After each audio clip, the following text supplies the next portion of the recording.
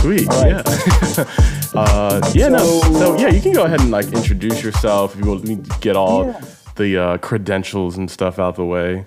Sure, let me get that out of the way. So I'm sitting in my office at the University of Mississippi, which is in Oxford, about 80 miles south of Memphis. I'm what we call a full professor, just professor of English and Southern Studies. I've been here since 2002, so I'm almost 2 decades here. Yeah. I'm also a music teacher and performer, harmonica player, and at this point I'm a harmonica player who also plays foot drums, which I've been doing for about 10 years. And so the tour that you asked about, and I've written a number of books, I think half a dozen books at this point, starting with a memoir called Mr. Satan's Apprentice, a blues memoir, which came out in 1998, which was about my long experience, which I'm sure we'll talk about, with a man named Sterling Magee, Sterling Mr. Satan Magee, a relationship that began on the streets of Harlem and went in like amazing directions.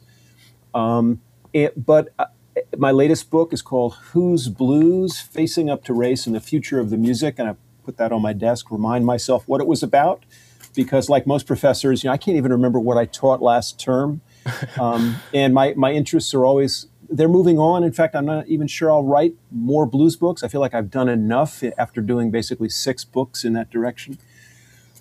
But you asked about a tour, and so I definitely want to talk about that. I also want to talk about my son's brand new rental euphonium. So let's go to low brass at some point, because I know you're a tuba guy. Yeah. And I want to talk about my son's extraordinary musical journey, because it's really kind of crazy. But today we got a euphonium in the mail. Wow. And he can play it like a virtuoso from the get-go, never having tried one before. Wow. That's a long story, but that's the home life. Yeah. I am part of a blues trio at this point, and we've managed to make 2 tours in the last couple of months. The trio is called Sir Rod and the Blues Doctors. The Blues Doctors is a duo that I've had for 9 years, since 2012, with another Ole Miss professor and then another, I would call him a legit blues player, a guy who's been in Mississippi for 35 years, a guitar player. So we've called ourselves the Blues Doctors and made a couple of albums and toured some as that. But we have a new lead singer, and the story of how he came together with us and recorded a debut album, which Blues Blast has nominated as Best New Artist Debut album, an album called Come Together. How we've come together as Sir Rod and the Blues Doctors is a story in its own right, and interestingly enough, it's completely connected with the other story, the Satan and Adam story. So I don't know how we want to unpack all this. Oh man. Well, I'll tell you, man. I've really enjoyed driving to that album. I don't know why specifically. I'm one of those people where like the music hits differently depending on setting as well, and something about the album in the car and like while I'm cooking is awesome. So I just wanted to like I've been like listening to it front and back since we talked like a month ago. But yeah, no, you can start. However, and I'm kind of curious if you don't mind, like sure. Anyway. Like to me, you're so interesting that I'm not sure if I've ever met anyone who's very deep in the music world and the academia world. Not because like it's like I think that it's the combination of I think that the energy that's in those worlds, I feel like the energy is very different in those worlds. Yeah. Especially the blues genre too, where like a large part of that genre is like embracing just like being free and speaking your mind. And then, you get into the world of academia where I wouldn't say it's the polar opposite, but it's not quite like that. So I'm if you wouldn't mind, like kind of like explaining your origin in terms of how you got into those things and how you're able to navigate like mentally, like going in and out of those 2 worlds. Yeah, it's kind of strange, and one of the stranger things is that if I were to cut back to 1994, the act that I'd been part of for 8 years, that started on the streets of Harlem, by that point had made 2 CDs and was a touring act, sort of on the blues circuit. And in the fall of 1994, as a member of this touring blues duo, Satan and Adam, I went back to Princeton's PhD program. And for the next 4 years, I was simultaneously being like a weekend warrior and doing summer tours and holding down 3 seminars a term and doing all my papers. And so think about that. And so literally we would be going off on the road, my partner and I and his wife in the back seat and our amps. We'd go up from New York to Portsmouth, New Hampshire, or Portland, Maine, or down to the Jewish Mother at Virginia Beach. And on the way home, I'd be reading Adorno in the front seat while we're driving home from a blues gig. So, yeah, I mean, there were moments when it was, and reading Adorno on jazz, for example, and Adorno's crazy when it comes to jazz. It's like he saw jazz as like the assembly line leading to the Holocaust, kind of like you're marching to your death because of the beat. Somehow it's this horrible thing. It's like mechanized, completely misunderstood jazz. And so I'm arguing with Adorno in my head, with the material that I had at hand being last night's gig at the Press Room in Portsmouth, where we had everybody dancing, and we're doing some drinking and we're having just a good time. But yes, deep in the groove. So you're right, they're 2 entirely different worlds. I think if I was going to give somebody a hint of sort of how that came about, I started playing harmonica as a 16-year-old high school senior, kind of a nerdy guy. I was the townie at my local day school in downstate New York, Rockland County, a place called Congers, which nobody's ever heard of, really. But I got into the J. Giles Band. My dad was a jazz record collector, among other things. He was a painter, but he collected jazz records. And I got into the J. Giles Band, which the song like Whammer Jammer, that harmonica instrumental, had a lot of kind of high tempo kind of boogie woogie stuff. And my father, that was one of the kinds of musics that I'd gotten from my father. I stole a lot of his 78s and just played them. It was kind of a latency period as a tween. So as a 16-year-old, I started playing this instrument and very quickly realized, I was buying everything I could find at the Nanuet Mall, but there's a limit to what kind of blues shows up there. And so it's Clapton and B.B. King and Freddie King.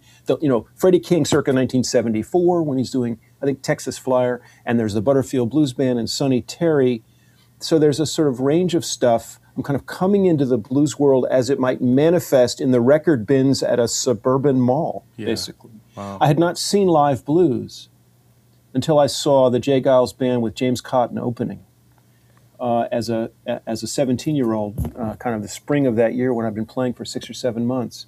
But the music for me was a combination of sort of energy and sort of self-expression, but it was also, especially when it was B.B. King and Clapton, Have You Ever Loved a Woman? It was sort of losing a first girlfriend. So it was a very kind of immature, I could say sort of white suburban way of understanding the music, but it was also a broken heart, which is a universal language when you lose that first woman that you love, when they sort of make up for all that's absent in you, all that you're not.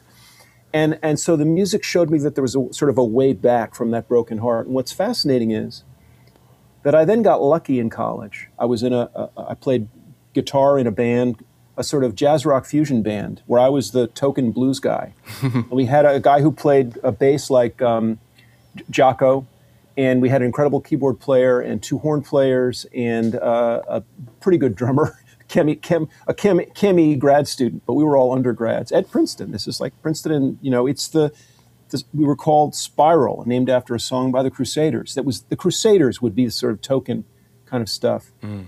And as a member of that band, I got a sort of amazing, a beautiful woman, girlfriend, a class above me, and I had a 5-year thing with her that was just fantastic, except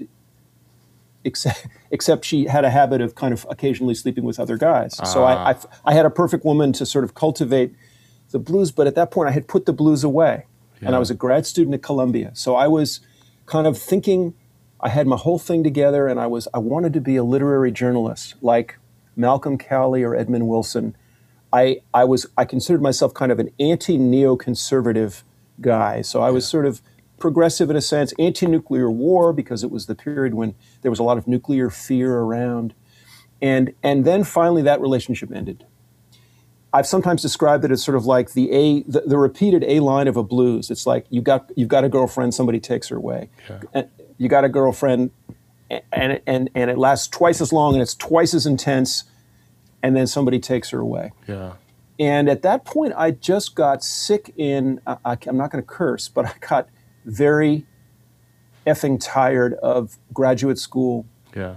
And at that point, interestingly enough, I had cultivated a kind of disillusionment with Western civilization. I looked at the Columbia University Library. I was just in New York 3 weeks ago, I think. And I looked at the Columbia University Library. And, it was all white men, sort of the names Cicero, Plato, and all those names, Aristotle, across the top of the Columbia Library. This is back in 1983. I am being disillusioned with Western civilization because it's created the cruise missile, and Reagan is putting cruise missiles into Europe. And I feel like, and he's talking about Armageddon is just around the corner. And so I, as a 25-year-old with a failing love relationship, think basically it's all over. Yeah. And when it finally did end, but as I knew it was ending, I started to get back into the blues. And it was not, we're talking about, I'm desperate. And I still remember, I remember the night that I realized that thing was over. Now, how hard can a breakup hit you? Yeah. I mean, and I remember that I just had a kind of breakdown. I had a kind of collapse. I tried to take a book off the shelf. I started to cry. I began to I couldn't even cry. Wow. It was like when things begin to come apart. And I decided, at some moment, a friend of mine said, why don't you come to Europe with me this summer? Let's just get the hell out of Dodge. And I thought, well, but then she'll definitely leave me. It's like, no, she's leaving you. Yeah. Just go. And I went and I threw a harmonica in my day pack. And I had a copy of Let's Go Europe. Sort of, so you could say it's the absolute adventurism if you want. It's like, what kind of blues journey did this guy have? Yeah. But I went with one harmonica, not one, half a dozen of them. And on my second day in town, I ended up connecting with a Danish busker in front of the Pompidou Center, the Centre Georges Pompidou in, the Beaubourg, the Beaubourg in Paris.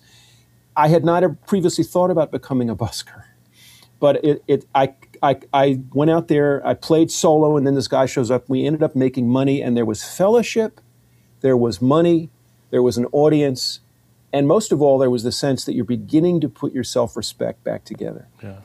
And I think, so my re-immersion in music, my sort of plunge back into music in the most serious way that I knew how to take it, was the ground of that was incredible romantic despair, but also a sort of despair about Western civilization and about, everything that like our minds are not going to save the world. Yeah. And I thought, how do you save the world? And I ended up basically, leaving grad school.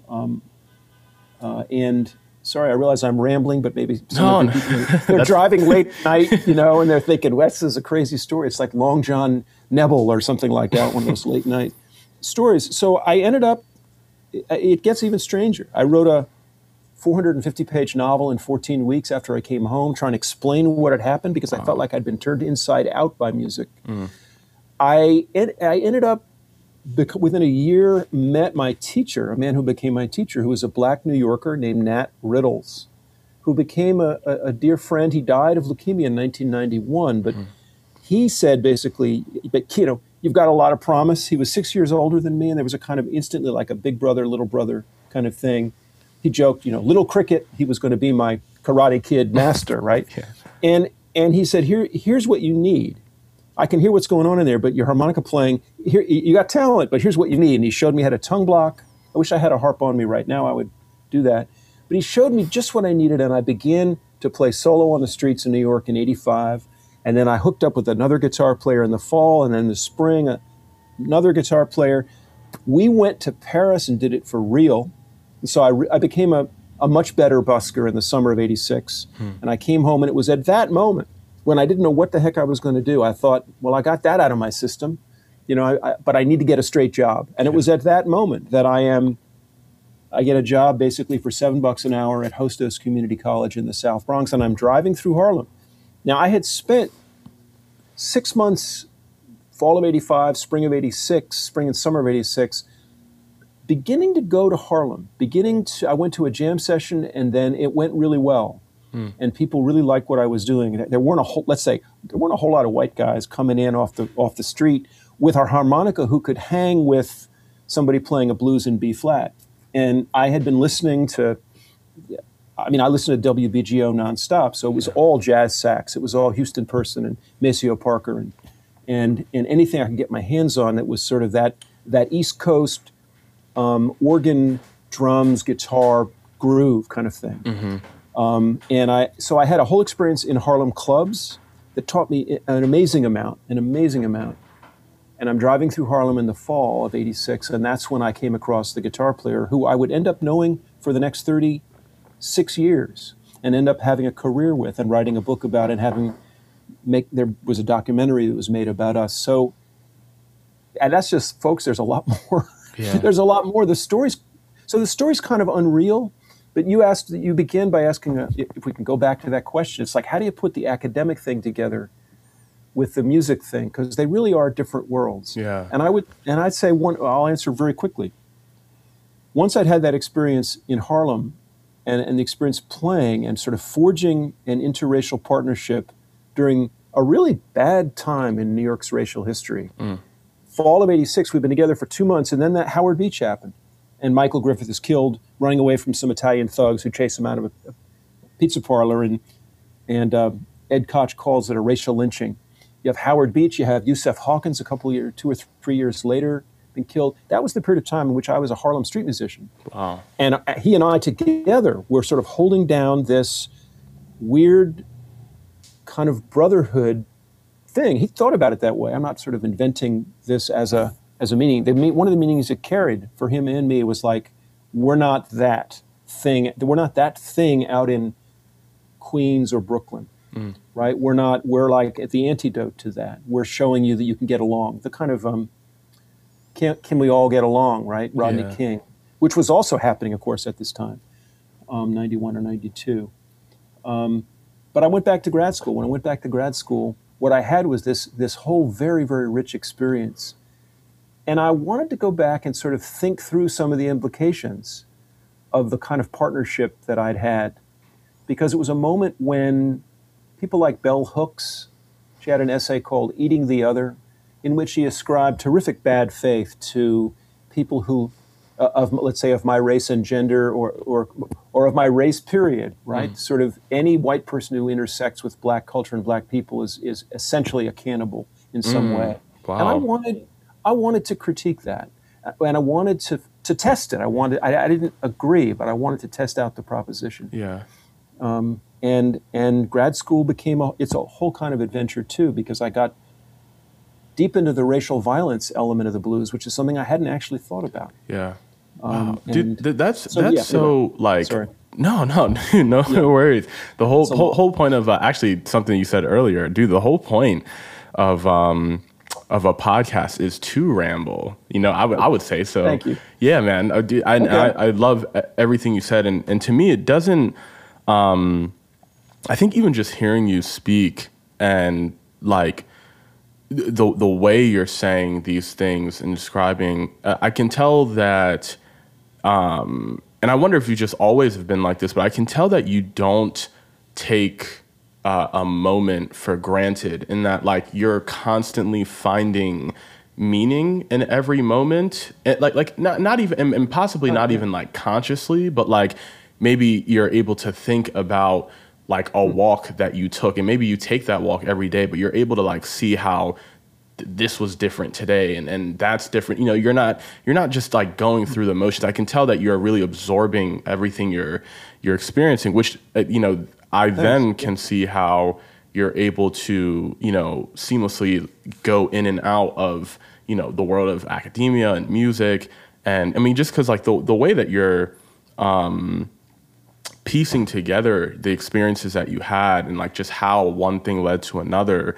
I'm sure you've really like, put yourself through it in terms of just like really thinking about everything you've experienced and like just how you've gotten to this moment in your life. And it's really awesome. And I can tell you're very thoughtful with these things. Yeah, well, the occupational hazard, I think, being me, is probably you got to turn off the mind at some point. So when I make music, I do like to drink some bourbon. I mean, you to get in the flow zone. I would never want to play drunk. That's not my idea of a good time. Yeah. And playing drums, it wouldn't work. Yeah. But I think a little bit sort of turning off the consciousness thing a little bit helps. Mm-hmm. But you're right. It's funny. A couple of years ago, I got, or 2 or 3 years ago, I got moved for complex reasons by the idea. I had a book in mind. And I ended up writing a 200,000 word memoir in 6 or 7 months. Wow. Like like from 5 to 7 every morning, I went out and wrote, and somehow it got done. It was crazy. But it was essentially, it was called Our Car. I haven't published it yet. And I realized it involves sort of a complex relationship between my mother and my father, but it was also centered around a particular 1992 Honda that I had tricked out, that I ended up becoming a really important part of my life for about 10 years. That ended up sort of candy apple blue with big chrome rims and big fat tires and a thermal exhaust system. And I seemed like a person, most people knowing me would have thought that's kind of strange that he'd end up with that car. And I wanted to explain how a downstate New York guy had gotten there. Yeah. And it led me all the way back to a go-kart that I sort of rehabbed and built as a tween. And then every car that I'd ever owned, beginning with my first car, which I bought from a nuclear engineer who's still alive, Santosh Jain, Jain, somewhere in Berkeley. I bought a car when I was in 1980. So anyway, the point is I basically went through my entire life. Sounds strange. To sort of write a memoir that takes you from the age of about 1 all the way to the present moment and through recent American history and all of its trials, including, interesting, 2008, which for many people, inauguration night, I happened, at that moment, I'm interracially married. My wife's a black Texan, and we had a 2-year-old son. And you could point at the TV and say, basically, someday, son, you too could be president. It's like first time in history that a couple like us with that child could point him at the TV. He happened to be asleep that night when the inauguration took place. But it sort of led me through all of it. It's strange that it led me through all of that. And the car, which I ended up selling here in Oxford, and it passed through several hands, all of them African-American owners until, I go and I find the guy who owned it. Yeah. I don't ever see it, but I find the guy and we talk about it and I show him photos and he's got my car. Our car is really a metaphor for America, for whatever you want to call it. But it's wow. But making meaning. So what you said was that I seem to want to kind of milk my own experience. Yeah, I hope it's not a narcissistic thing, but you only get to live once, and to me, it's kind of fascinating. And of course, there are moments when life is just it's the same old, same old. Mm-hmm. Or no, I guess what I kind of meant was that you are able to see the in a great way. You're able to see like the deeper meaning in like the things that you're experiencing, or meaning is a I'd say connection. You're able to see the connection between like, okay, I did this, someone once did this before me. What does it mean that like I'm continuing this tradition, or that I'm able to experience this today? And you're able to just like, make those connections, which is really awesome. And even with, I can almost tell that like, because maybe, on the outside, someone would see someone like yourself and be like, man, like this guy is very hardworking. You're doing these two things at such a high level, but I can kind of tell you seem like someone who processed it in a way where it's just like, well, I'm just doing stuff, and like you really enjoy what you're doing, and you just took a deep dive. You just went for these things, and like your curiosity just happened to take you to a point where you're now doing all this stuff at such a high level, and I guess people can experience, those efforts that you put in. But man, it's so cool, because I'm actually wondering like how do you feel like the two, your life as a professor and author, and then being this blues musician, I'm curious, like how often do they inform each other? Like how helpful has doing the one helped see maybe the other thing in a different light, and vice versa? Well, it's a great question. The one thing I don't do very often is bring my harmonica into the classroom and force my music on my students. It's funny. So interested. There's actually an obvious kind of place to go here, which is when I'm dead and gone, I suspect that the thing I'm going to end up being known best for in a weird way is what I've done on YouTube. Which is to say, all of the harmonica instructional videos that I put out there, starting early in 2007, when YouTube was strictly non-commercial, and I began uploading videos, and at this point I have 2 channels and probably 850 videos out there.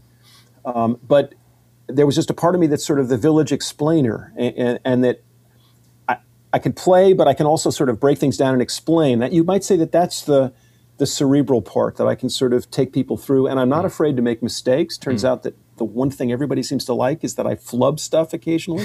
Here's a clam. That makes a lot of people, it reduces the burden of sort of perfection on people. He doesn't have to be perfect, so I don't have to be perfect. But I think, I think at the end of 2011 was when I ended up, after finishing teaching my undergrad blues lit class, I was really moved. This is the origins of Who's Blues. I was really moved in a way that I never am at the end of a term to sort of reprise everything I'd just done. And I thought, my YouTube channel, I've been doing this for 4 years and I've been teaching people how to play stuff. But I haven't really given them the other side of what I'm about, which is to say, when I teach classes on blues, it's blues literature. And so the 3 H's, W.C. Handy, Langston Hughes, or Neil Hurston. Maybe I'll talk about them. August Wilson. There's some blues poetry. There's commentary about the blues. Why don't I just do a video and start sort of talking to my YouTube harmonica people that way? So that was a moment. And so what I did was just basically grab a couple of books, off the stack of books that I had been teaching from, brought them to my car, and as I was doing my harmonica videos, sat in the front seat of my car and I improvised a lecture. Yeah. And after the first one, I thought, that was, God, I got to do another one. I did another one. And then I said 1, 2, and then 3, 4, 5, 6, all the way through 12. I said an even 12 bars, like I got to do 12 lectures. And it was very easy to think. It was almost like a syllabus. Yeah. And then I did one a day, every couple of days until they were done. And then I uploaded them, and they're still out there, called Blues Talk. So I called them Blues Talk. If you put a Gussow Blues Talk into YouTube, you'd find them. My book, Who's Blues, came from the fact I went back and I looked at them and I thought, God, if I got these transcribed, I could probably, in some weird way, kind of convert them maybe into prose, into a book. Yeah. So I got them transcribed, and I substituted 3 others in maybe, but there was a lot of research and a lot of rewriting. So it was not an easy conversion process. It took every bit of wits that I had, but ultimately, I produced a manuscript that I sent to a publisher, and it was peer-reviewed and revised, and that's what Who's Blues began as. It began as sort of this conversation about the blues. So that's one way in which my classroom teaching directly sort of connected with, and I would use the harmonica in these videos to sort of demonstrate certain points, like the tension between major and minor. What's a blue note? And I'm fascinated by, it's not the minor third, certainly not the major third. It's the rising edge on a minor third. It's sort of a minor third up and all of that stuff, which I could hear and I could play, but I was trying to find language to communicate it and then help people understand how important it was. Help them, for example, the opening strain in the sheet music for W.C. Handy's St. Louis Blues, which maybe is the best known blues composition around the world. Da, da, da, da. My son has perfect pitch. I don't. Da, da, da, da, da, da, da, da. So that goes minor third to major third. There's a little grace note on the sheet music. It's like, do you see what Handy did? He can't get the note in between in sheet music, but he can go from minor to major. And that was a melodic innovation that caught people's ears. Yeah. like, is this minor? Is it a sad song? Or is it, sad and tragic? Or is it major? Is it bouncy? And he found the perfect way of sort of representing, getting the blues taste. And I write about this in one of the chapters, sort of the scent of the blues, the melodic feeling of the blues in a way that your average schoolmarm could play it, your average person who could play the piano could play it. They didn't have to have an ear for blues pitch the way that Bessie Smith would sort of absolutely nail those in-between pitches, those sliding pitches, but they could just play it. Anyway, that's a way in which you can see I am the village explainer. Sorry. Next time I'll answer briefly rather than... Dude, this is great, man. And I love that. You kind of hit on this, like, towards the end there, in that something I've always appreciated about the blues and its culture is how if you really, really, really want to get deep into it, whether musically or culture-wise, their history, like, you can, but it seems to have one of the most welcoming entries as a genre in terms of in a sense that, like, I think people feel like they can get a hang of, okay, what's a blues scale or what's the sound like? And then, of course, if you really want to take it far, again, like, you can see how, the subtleties and nuances, but, and I say that, like, it's the two. It's both musically and just all the people I know. I feel maybe that's not the case, but, like, all the people I know in the blues community are just so welcoming. They are. Yeah. So it's nice because I think historically, do you think like the part of the history that goes into the genre, like it having that door open for people to both engage in it musically and just be a fan, like why do you think that's the energy that kind of, like, encompasses the genre? Because it's a beautiful thing, and I'm not sure if any genre is, like, quite as welcoming. It's interesting. Yeah. So really, and so I immediately go in a lot of different directions, and I think historically,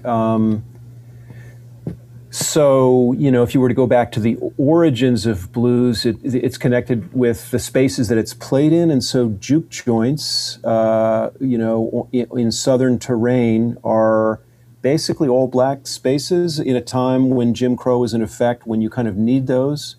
What's her name? Tira Hunter, the scholar who's now at Princeton, wrote about black female domestics in Atlanta and how they...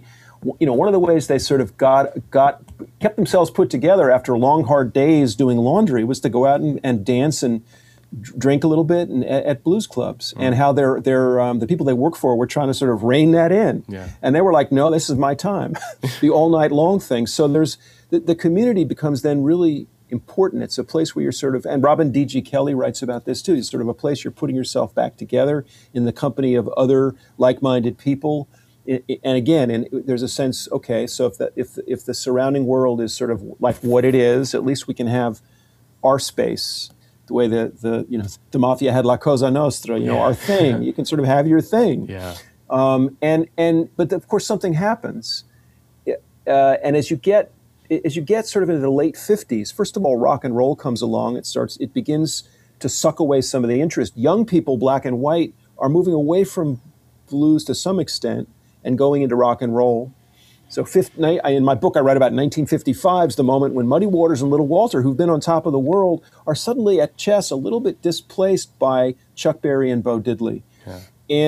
And sort of blues communities, so that if you will, the black blues community goes through this shrinkage and this metamorphosis.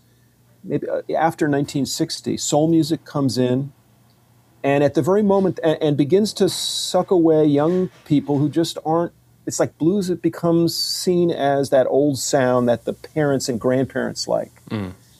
And soul is the sound, whether it's Ray Charles or Sam Cooke or even Etta James, I guess she's more the blues side of soul.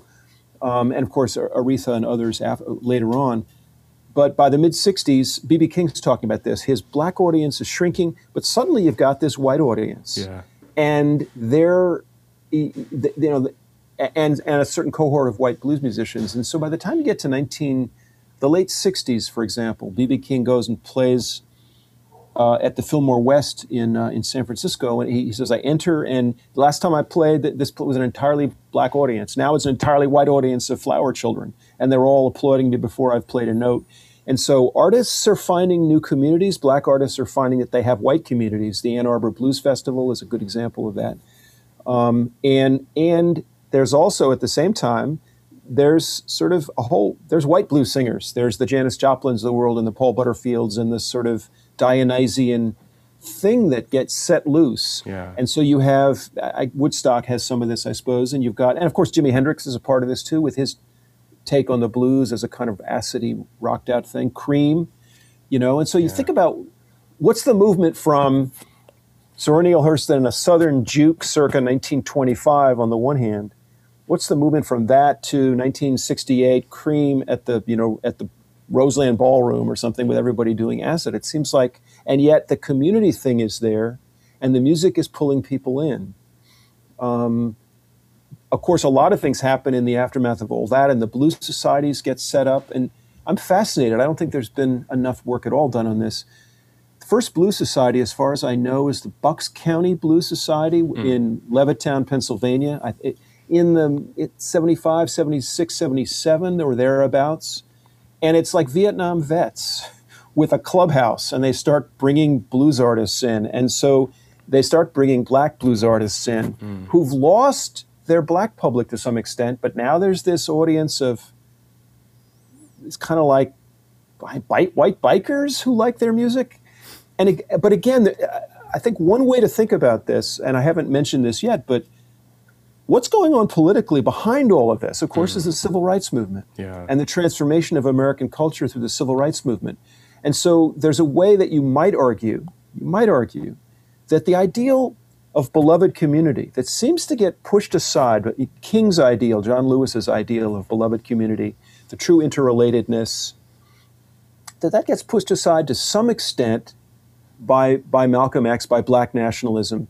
It's sort of like, who's interested in integration in 1970? It turns out Mississippi is. That's a fascinating, by the time everybody else has sort of pushed past integration into other kinds of more politicized things, in Mississippi, they finally passed a law in January of 1970, is when all the schools here in Mississippi, the public schools, suddenly are required to be, you have to have unified school districts. You can't have a black school and a white school in town. They have to be together. And that's like a crisis in Mississippi. Everywhere else, well, Willie Morris writes about this in Yazoo. Everywhere else, they've given up on it. In Mississippi, they're finally like, we're going to figure out how to make this work. Then, of course, the white folks take their kids out of school and put them in segregation academies. So there's that tragedy. But what I was going to say is that the world of the blues, you say you think, and I think you're right, there's something nurturing, and I think that some of that spirit of beloved community lingers on in a powerful way. A sense of, and it's partly driven, here's an unexpected place that drives it. African-American elders in the blues world couldn't always show up with all black bands. They might have, the sort of bands they might have had back in the Jim Crow day, the Albert Collinses of the world, the Freddie Kings. And it turned out here are all these younger white musicians who would love nothing more than to go out on tour with Pine Top Perkins. When Sterling and I opened for Buddy Guy in Central Park in 1990, right after You're Damn Right I've Got the Blues came out, and Buddy Guy was suddenly like, that was his huge moment. He shows up in Central Park with an all-white band. And there was nothing exceptional about that. White female keyboard player and everybody else, just like younger white musicians. That was Buddy's band. That's who he brought on the road. Not, I don't think it's a choice thing exactly. It's like, well, who can you get? Yeah. And can they play? And can you do your thing on above what they're laying down for you? And so I think, again, another long answer, but beloved community, we should unpack that a little bit more. But I think that lingers and shows up to some extent in the way that blues people sort of forge a community. There are problems with that model, but I think some of that is what's going on.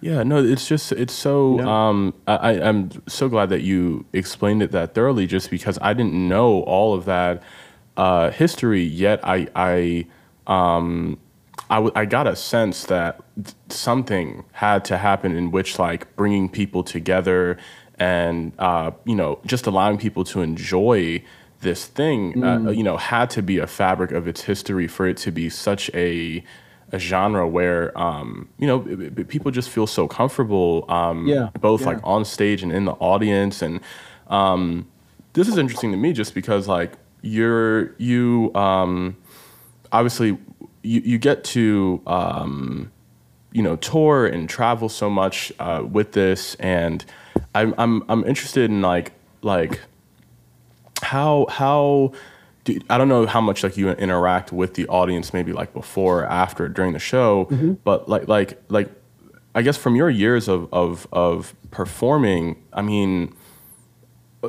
I'm interested in like what maybe things that you've seen or people in the audience, like what they've said to you in terms of, maybe what your performance did for them, or just, just the energy in the room. But if there's like any moments that have kind of stood out to you in terms of, and maybe even for you, where you like realize like, man, this is why I love doing this so much. Yeah. It's interesting because, of course, mostly what I'm thinking about is the decades, the long years that I spent playing with Sterling Magee, playing as a part of a duo called Satan and Adam. And I think about, there were some early moments on the street. In fact, I kept a journal in those days, and I was reviewing it at some point. The first time that I played, I'd been playing in Harlem on and off for about 2 or 3 months, and the first time that I went down there after the Howard Beach murder had happened, when the New York papers, this is early 1987, and the New York papers were filled with stories about this. Every day the tabloids were raking it over the coals about just racial explosion and tension. And I go down to Harlem, and I played, and far from taking it out on me, as one might have expected, some people would just not be glad to see me. I came home that night, and I wrote in my journal, I said, I must have shaken hands 200 times today. Wow. Which is to say, people came up, and they were making a point of saying, we're glad to see you guys out here. And there was clearly a sense that people were not judging me, you could say, by the content of my skin, or by the content of my color of my skin, but content of my character. There was a way in which I was Mr. Satan's boy. I was just the harmonica man. We were having fun out there. It was the music touched people, and they were making a point of sort of saying, well, I wouldn't say you're cool, but it's like, we're cool, right? There's no problem here. And I think that's a moment. And there was another moment somewhat later when I was playing, and there was a black man about my age. He was younger. I would have been in my late 20s or early 30s. He had locks, and he got really excited by something I was playing, or agitated. I couldn't tell which. And when the song was over, he kind of ran up to me and reached under his shirt and took, and it turned out to be one of those ANC medallions, African National Congress, black, red, and green, little leather medallion. You can actually find them. And he said, man, he goes, I love you. I love what you're doing. He goes, you've earned this, brother. And when you come down to Harlem, you wear this. Wow. And he put it around my neck. Now, I'm not the kind of guy who would sort of show off something like that. So I went home and I sort of took it off, feeling incredibly grateful, right? That there's a benediction that's been given, it's a blessing maybe. And I went and I took it and I sort of hung it up at home. And then later, the one time in the 4.5 years that I played on the street on 125th, but the spot was just a block from the Apollo Theater. It looks very different these days, but by the Studio Museum, just next to the Studio Museum. The one time I got hassled, and it's something I've written about in Mr. Satan's Apprentice and at several other points, but it was 2 weeks after Do the Right Thing opened in New York in the summer of '89. I went back later to try to figure it out. It turns out that that film opened like June 1st, or I think it was June 1st, maybe July 1st, but 2 weeks later, my journal tells me two guys come up, and one of them has the sort of Malcolm X glasses, as I think of them. One has a skull cap, a knit skull cap, a little taller. I recognized the second guy. The first guy I didn't, and he was the one, with a sort of Malcolm pose. It's like, why is it, he went up to Sterling, why is this white boy playing with you? This is our neighborhood. Why is a white guy playing? And Mr. Satan, as I called him, said, I will not be challenged as to that's my harmonica man. I won't be challenged as to who I do or don't have playing with me. At which point the guy said, you're a harmonica man. You know what you are? He goes, you are a Negro. And then he came towards me, and I'm thinking, I mean, I've never seen anybody disrespect this man, this incredibly powerful master musician that I've been playing with. And suddenly we're at that moment. And I talked with him, and I revealed pretty quickly that I said, I won't go through the whole thing that I said, but one thing I did is reveal that I actually had thought about these issues and talked about the history of American music and the ripoffs that were part of it. And that seemed to kind of not shut him down, but just slow him down a little bit, at which point Mr. Satan found his voice, began yelling, don't blame it on him. What's going on at Howard Beach is none of the, or Bensonhurst or whatever, is not this. You're this man that's responsible. At which point the other guy came up and said basically, I said, man, you've seen me out here. I've been here for 3 years. People like what we're doing out here. Yeah. And he said, well, I've seen you. But he goes, you know what? Just because people here are okay with it, this is a black neighborhood. Yeah. And can't nobody tell what some young guy with a chip on his shoulder might do. He just let the threat just thump down on the ground like that, and then they left. Yeah. At which point I sat down, I was kind of shattered, and I thought, well, maybe your time's up. And so that led to a week of me. I told Mr. Satan, I said, look, I gotta let me chill for a while. We'll figure this out, but I need to retire from the field for a while. And I went home and I thought about it. I ultimately decided that I was going to go back. He wanted me back. He called and said, everybody's missing you. Come on back. And it's like, yeah, everybody. But I had never previously thought of myself as endangered. And suddenly there was this implied threat. And I went back, but this is the point of the story is when I went back, I went and I got that African national thing and I put it underneath my shirt. I wanted it, and I thought, Jesus, Adam, that you're acting like it's a mojo, it's an amulet, it has magical powers. Yeah. And it taught me something about how you might not how. I mean, it wasn't in the subjunctive or conditional tense. It was like when your ass is on the line, you do what you feel you need to do. But I was still scared, and I remained scared. I began to smoke cigarettes. He sort of would give me a cigarette, and that chilled me out. Yeah. So you begin to get a little deeper into life. And of course, what I learned, I mean, I ended up deciding, talk about making meaning out of things, I ended up thinking it was a really important, it was a moment of awakening. Yeah. And what it was is, and I didn't think about the term privilege. It's not actually a term that I particularly like or use.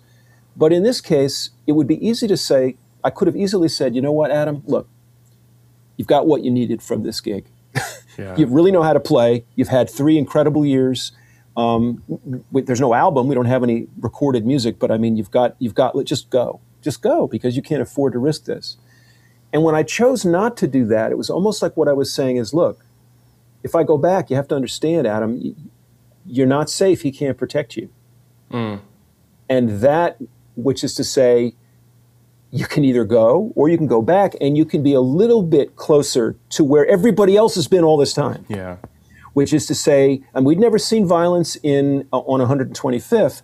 Harlem was not a particularly violent place compared to, Brooklyn. Yeah. And there was the gang stuff wasn't happening in Harlem. But I was forced to sort of say, all right, well, how badly do you want to play this music? And that changed. I say that changed the way that I thought about the music. It also eventually led him and me to make an album and to move off the streets. At some point, he got hit by some young kids brought along a super soaker water gun. Like, oh yeah, and that'll f up your battery powered amps. And he just got pissed off, and it was like, I don't need this.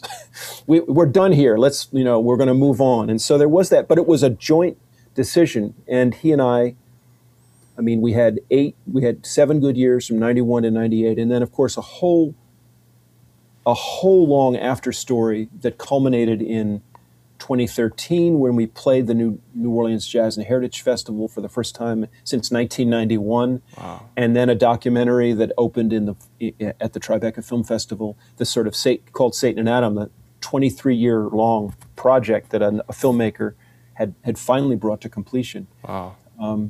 But anyway, I could talk all day about what I learned from him. Yeah. No, that moment where that happened, that's so interesting to me, and I wonder if, because you mentioned that was really the only time you'd ever been heckled or called out like that. Yeah. And for it to be, it's it's human nature. It's like you get a million compliments and then you get one, negative review or response, and it's really hard to not focus your energy on that one, negative experience. And that being said, I wonder if it hit you so hard, not only because of what happened, but I guess you having been a part of that experience for, a long time leading into that moment and going into it, kind of being mindful of how you stood out, or stuck out, I guess, as a white guy, was part of why that moment hit so hard, because like maybe a part of you was always a little scared that something like that was eventually going to happen, just being who you are? Like, was it like, man, that's a good question. Yeah. And nobody's ever asked that specific question, but it's was I,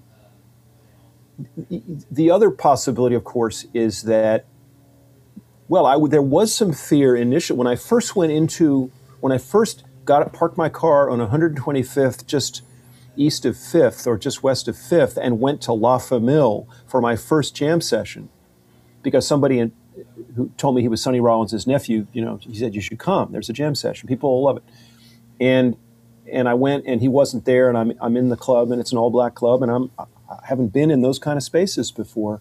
So certainly there was some fear early on, followed by the surprise and delight that there was a warm reception and that people really wanted to kind of teach. They would see me and there was something they could impart to me.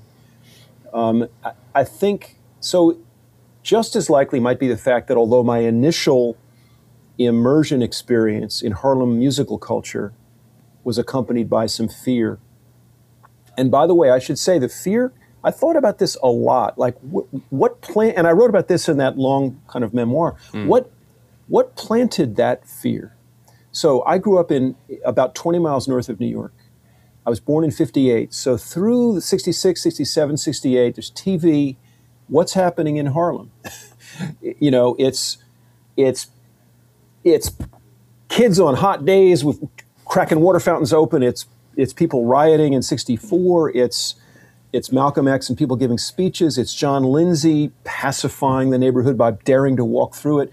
But Harlem is associated for anybody. And my folks were kind of anti-racist before the term existed. They were like Fellowship of Reconciliation. They were kind of progressive, not activists that way, but certainly my family was from that sector of the liberal intelligentsia, I guess you'd say. Yeah. And yet there's TV, and so there's the images that you get. And then when I moved with my girlfriend to New York in the fall of 1980, think about it. You're going to get Fort Apache, the Bronx in a year or two. Yeah. And it's a time, and there's all this stuff on the subways, all the spray paint, right? All the graffiti, sort of graffiti art. And we are told, I specifically remember, we're young grad students moving into the Columbia neighborhood, and somebody basically pointed at Morningside Park and said, Harlem's that way. Don't go there. Wow.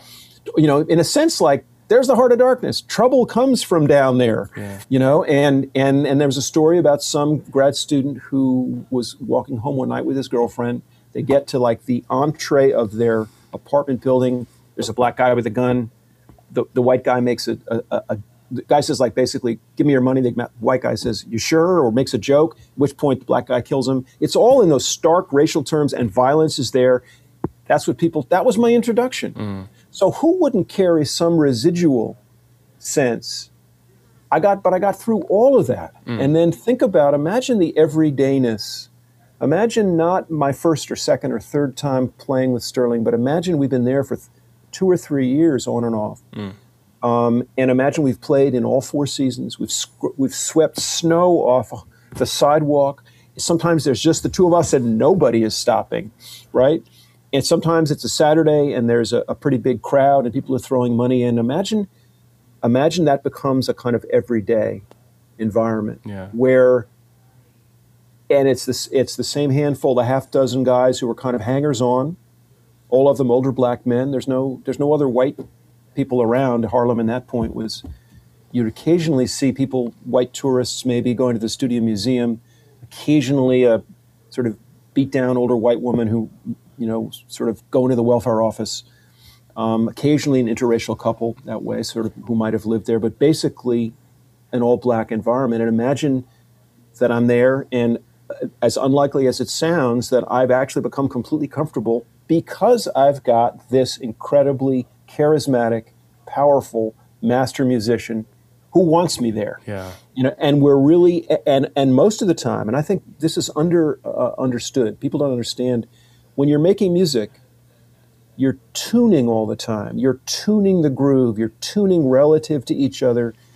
You're trying to make it work, trying to make it flow. I learned some amazing lessons about the groove. In fact, there's one I actually do want to impart, because early on, you can imagine, the 28-year-old guy that I was, you want to impress people. You want to make them think, hey, he can really play this stuff. At least that's what I thought. And I did. But when I would try to play really fast, what I realized is nobody was stopping. It wasn't impressing anybody. But as I began to just let go of the desire to impress and just said, I want to be faithful to the music.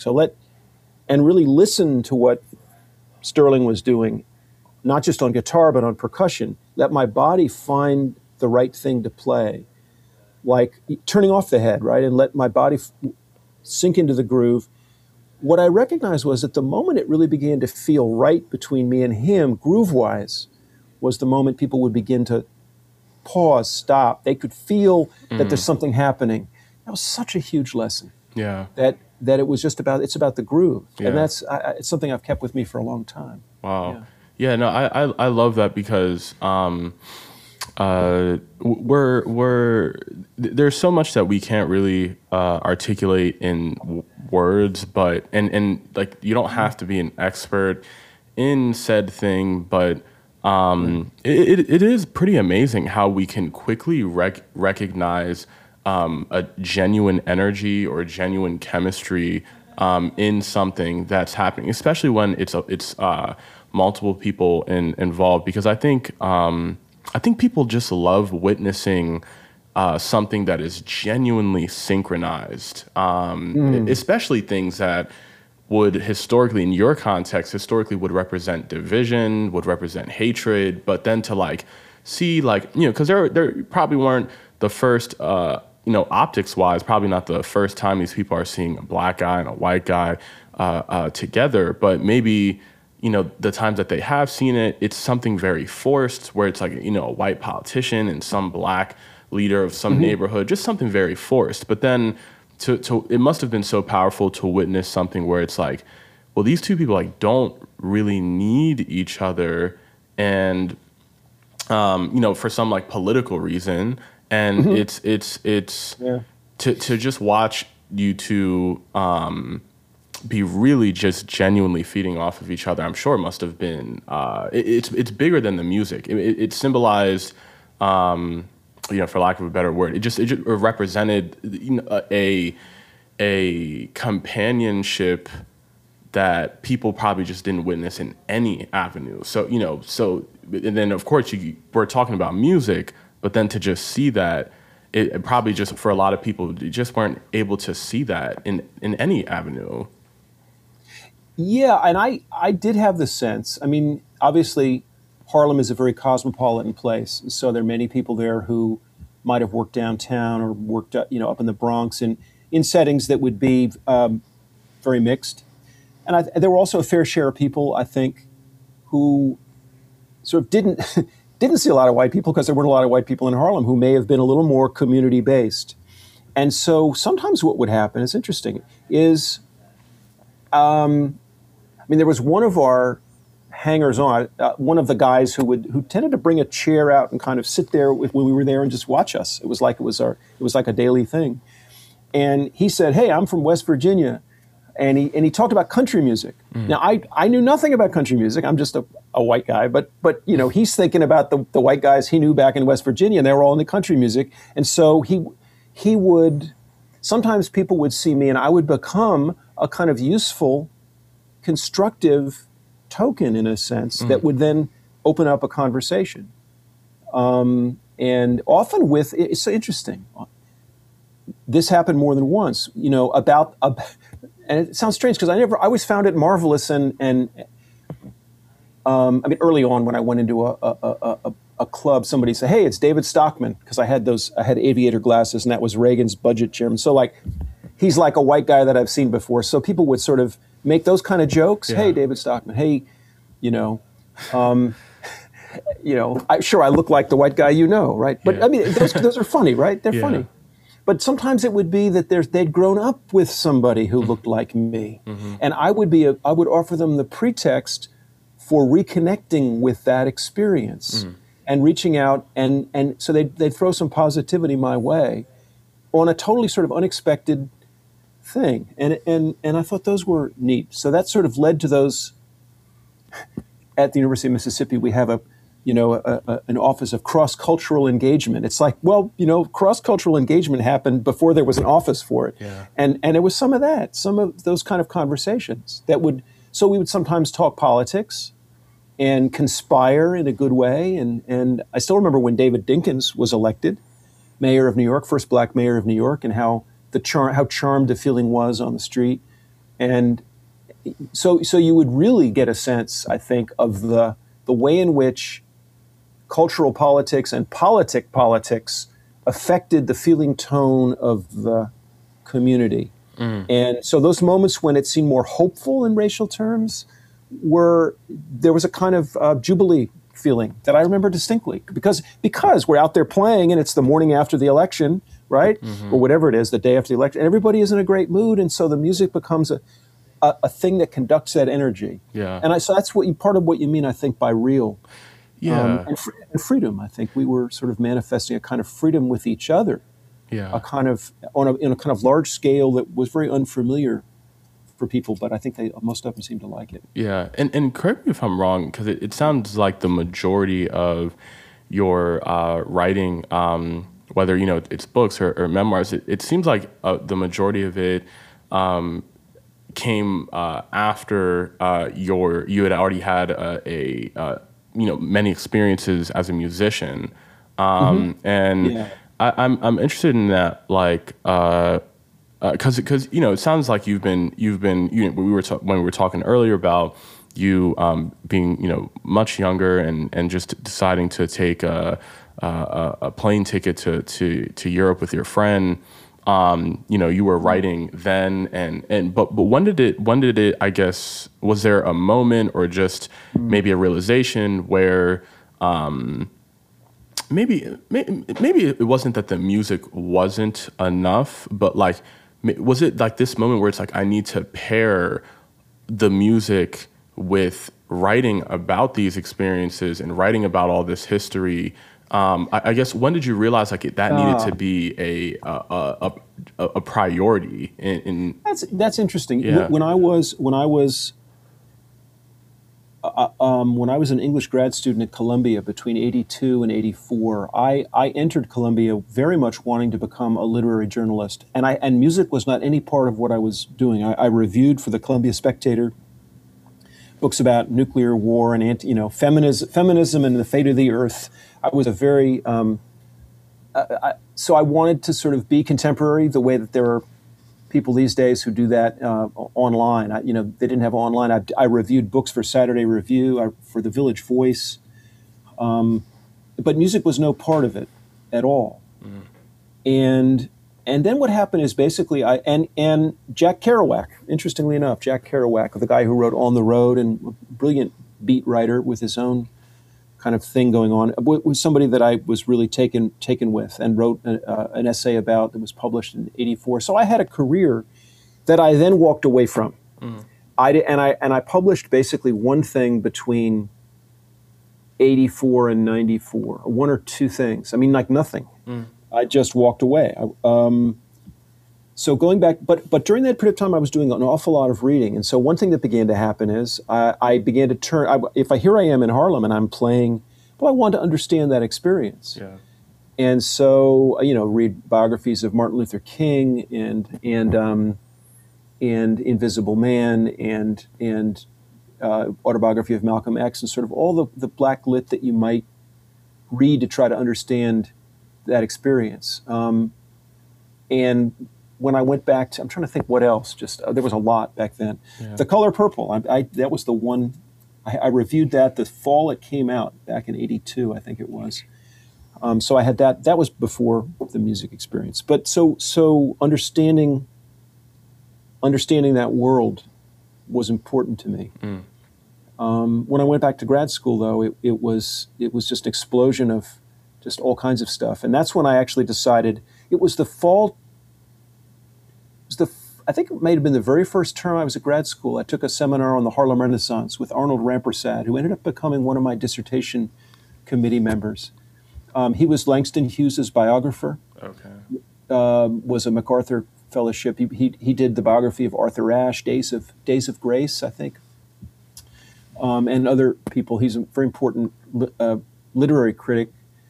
And I took a seminar on the Harlem Renaissance and ended up doing a thing that ended up being the genesis of my first academic book, with my dissertation, on the connection between the first blues hit, Crazy Blues by Mamie Smith, and lynching, which was something I hadn't really thought much about. And I suppose like most people, when you start to read about that period of American history and what actually went on, it's horrifying and traumatizing, if we can use that word. And I tried to find a connection. I felt like I was seeing something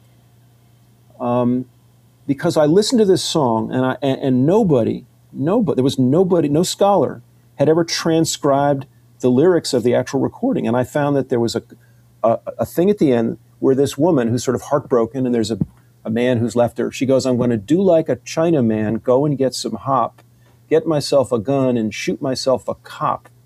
The first time I heard those lyrics, I said, I almost fell off my chair. I said, did I really hear that?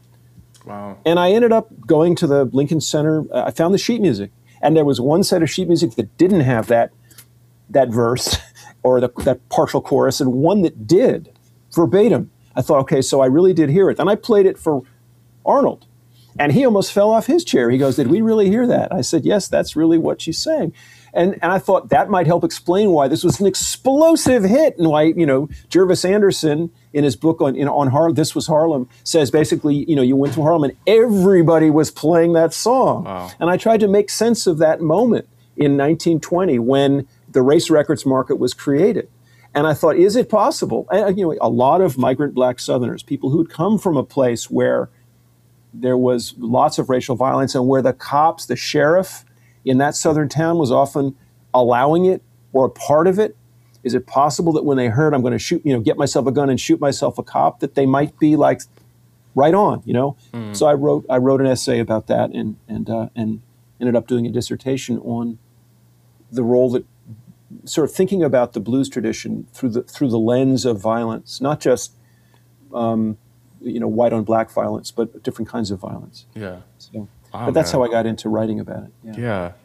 No, it's that's pretty amazing. I think it's like so many of your experiences, especially at this time in time, I think clearly you probably noticed that you're spending a lot more time with communities, with this community that you are not originally from or part of, whether due to socioeconomics or race, etc. And it's interesting just because what was your experience with did you ever have white people asking you stuff about how you're going into these communities, or just commenting on that? Because I'm sure you It's interesting because like obviously we've talked about how Black people have interpreted your presence in their communities and whatnot.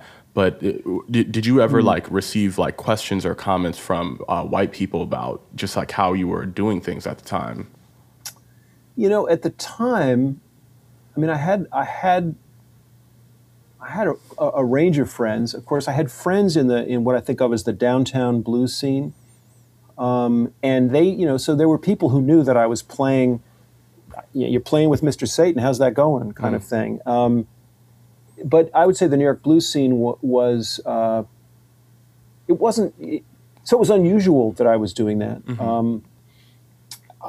I taught at a music school, I taught harmonica, actually the same fall that I began playing with Mr. Satan. I began teaching a blues harmonica course at the new school, the Guitar Studies Center. And so I would sort of tell my students, a lot of them, the assumption would be, isn't that dangerous, right? Harlem. So if it was a white person, and it mostly was, but not entirely, a couple of Black students in that class from time to time, but they would always sort of assume, that would be the first question. It's like, isn't that dangerous? And I would say, you know, it doesn't feel that way. Yeah.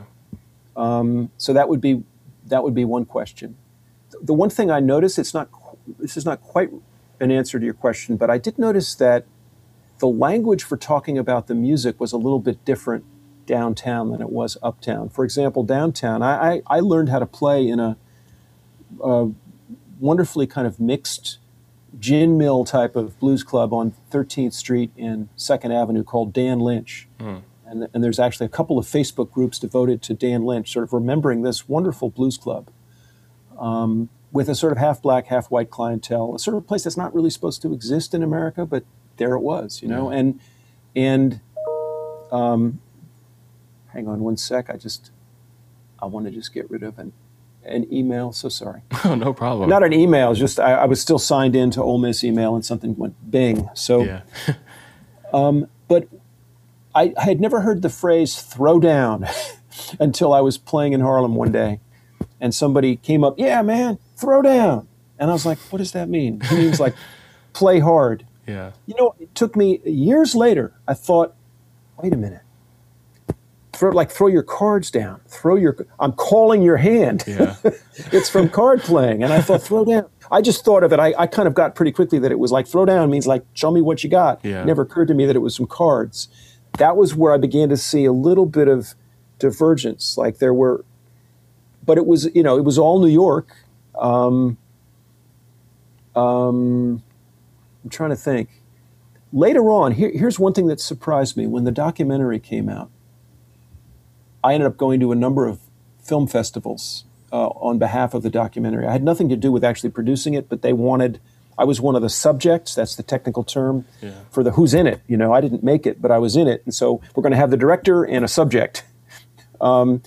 And I would go to a film festival, and often the comments from people, mostly white audience members, would be like, "You're so brave. Like, weren't you scared?" Oh, yeah. That's of course because there was that moment, and I narrated in the documentary where those two guys came and challenged me, and so they're thinking about that maybe. And I always found myself wanting to say, "Look, there was that moment, and that moment was scary." And I guess when I came back to Harlem a week after it, I was brave in some sense to come back. I said, but for the most part, I mean, I never saw a gun or heard a gun. I never saw a knife. It wasn't a violent place. Yeah.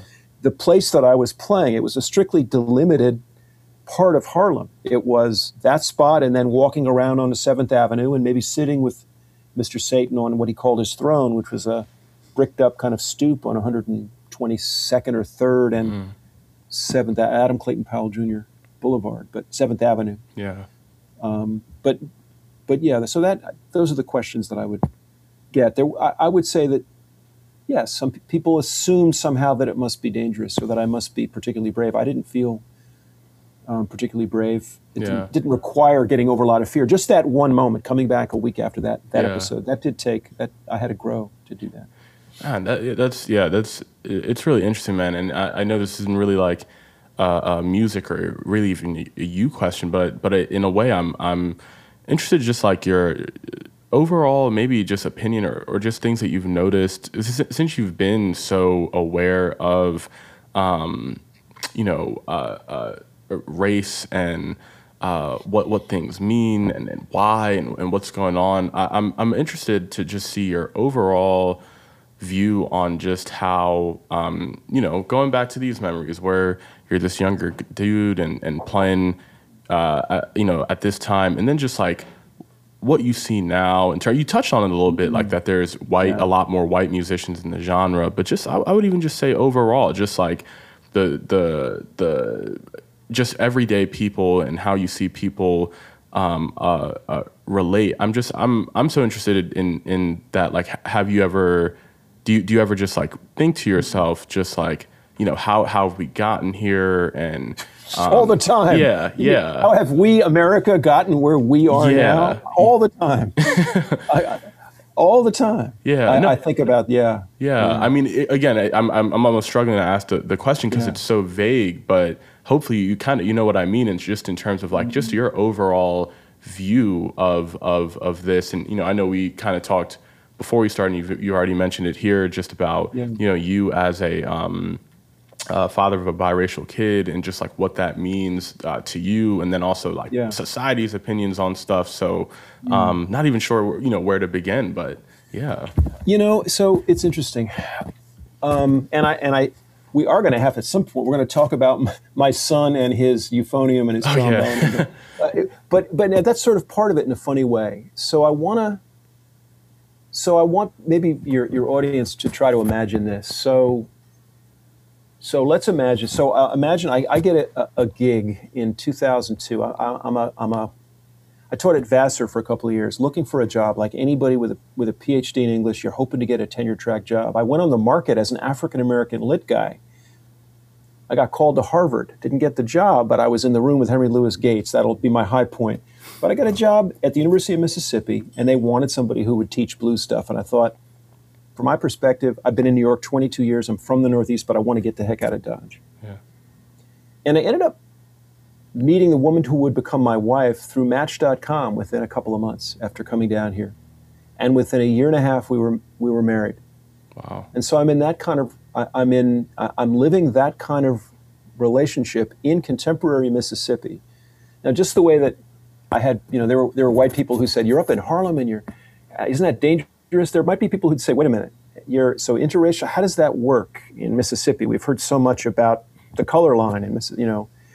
And then we have a kid in 2006, and then Obama's elected in 2008. What I'll just say is that in some ways, I've been able to live out, and I mean this without forcing it, to sort of live out that idea of beloved community, the idea that King talked about, that he preached about, that John Lewis to the end of his life, the true relatedness of the human species, if you will. You know, you could say, if you want to parse us in racial terms. So I'm in a black household, majority black household, but it's me and my wife and our kid. Yeah. My son he's an amazing kid who seems to have sort of developed.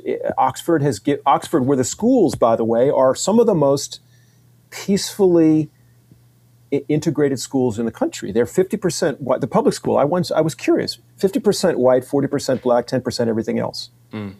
Now, there's not a lot of public schools in America that sort of excel. The Oxford, Mississippi public schools are some of the best in the state. It's the state of Mississippi, but they're still best in the state. There's a lot of professors' kids. There's not much in the way of private schools in this town. So the smart kids didn't get taken out, or the religious kids. There's a few religious kids. So here we are, living this life, and it's been a fantastic life. But imagine what it's like to do that and then sort of watch America come apart at the seams. And I feel very fortunate and then watch there was sort of a revolution that happened last summer, and lots of talk about equity, diversity, equity, and inclusion at my institution too. But also a really heightened, over the past 5 or 6 years, a sort of heightened attention to race, and a sort of reifying of racial categories. I actually place, I'll just be honest, but the capitalizing of the word black, from my perspective, is sort of one element of the reifying of race. I understand there's all kinds of justifications for it, and I have done it myself. But what's it like to live in a household with somebody who is, as of the year 2000 census, he can identify as white and black? What about, and he says the kids think he's Mexican if they don't know, or Egyptian. I tried to have the Trayvon Martin talk with my son. Yeah. I said, we want to talk about, you ever heard of the talk? I said, have you ever heard of this thing called the talk? And no, but I said, well, and then I sort of explained what it might be. I said, if a black father were giving this to his son, I said, but we're going to try to do the same kind of thing. And I mentioned Trayvon Martin. And I said, well, if you were stopped by the cops, he goes, oh, no, there wouldn't be a problem because they think I'm Mexican. So I think a certain amount of just relaxing and allowing a sense of humor might be a good idea. Mm-hmm. A certain amount of my kids, I need to tell you a story about my son because it'll sort of make all this real. Because my son's he's really a gifted musician, mm-hmm. and he's gravitated towards the low brass. Nice. But I need to, can I take a few minutes and tell you and your fans to sort of course. It'll disarticulate race and culture, and it'll sort of take us in weird places. So my wife and I, when my kid was about 5 or 6, we were up in Memphis one day, just of Saturday afternoon. We went to a pawn shop. I said, we got to get him an instrument. So we went to a pawn shop and got him the beatest ass the trumpet you could find, $50 trumpet, right? All beat up. We went to Amro Music, which is the leading band instrument purveyor it's all the schools in Memphis go to Amro. And as we're in the parking lot, the kid he's managing to blow a note. He's had the trumpet for precisely 20 minutes and he blows a note on the thing. It's like, wow, okay. We go inside, go upstairs. The guy says, we can't do anything with that trumpet. It's just, sorry. Yeah. And I said, fine. We head downstairs and we're leaving, and there's a young Asian woman with a violin standing sort of at the desk in front, and she goes, she does this amazing thing, probably a high school kid. And my kid is about halfway out the doorway, turns around, I'll never forget this. He's had this trumpet for about an hour. He turns and he hears her and he gets competitive. And he stands there like the little Mighty Mouse and goes, and makes a big note, like he's doing battle. That's my kid. He's doing battle. And he's barely had the thing. All right. Latency period. We end up getting him a beginner trumpet at some point.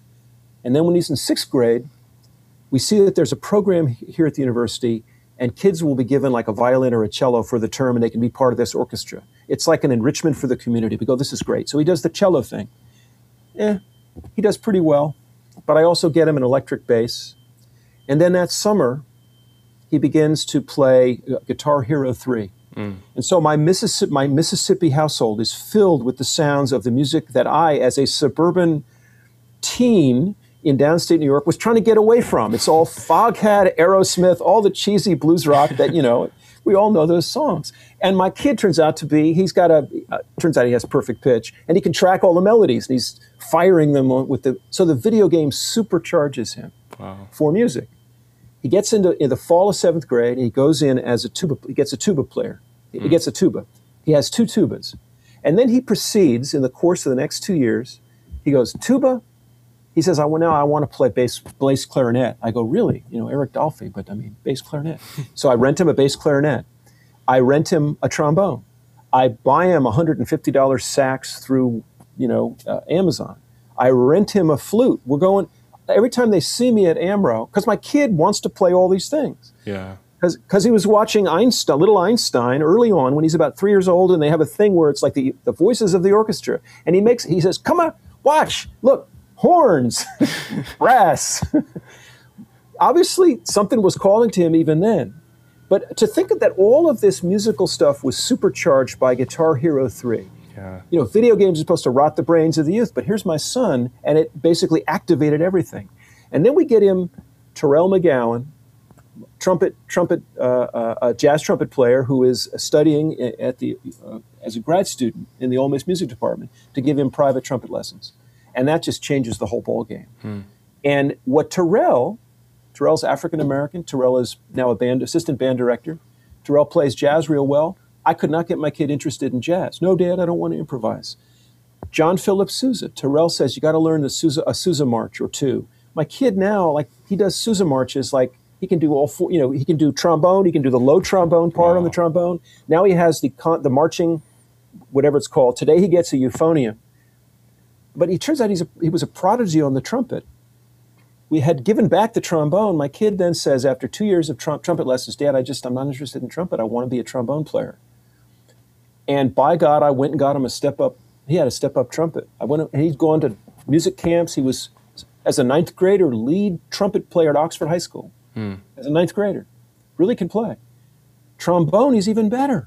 Wow. And now he gets the euphonium. So my life, apart from being mortgaged out the wazoo to Amro Music, the one thing I've spoiled my son in is the matter of musical instruments, because, I started playing the harmonica when I was a year older than he is now. So from my perspective, everything he does, and it's just amazing to be in the presence of a skilled music. And he plays, by the way, he plays electric bass. He's played electric bass with my group. He plays guitar. He said, "Here, Dad, I'm playing Brown Sugar." Doon, doon. I said, that sounds right. What are you doing? Well, I'm doing the open tuning that Keith Richards does. So it seems like there's no instrument except harmonica. He has zero interest in harmonica.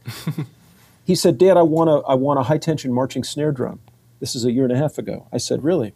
He goes, "Yeah, like in drumline, Got him a high tension marching snare.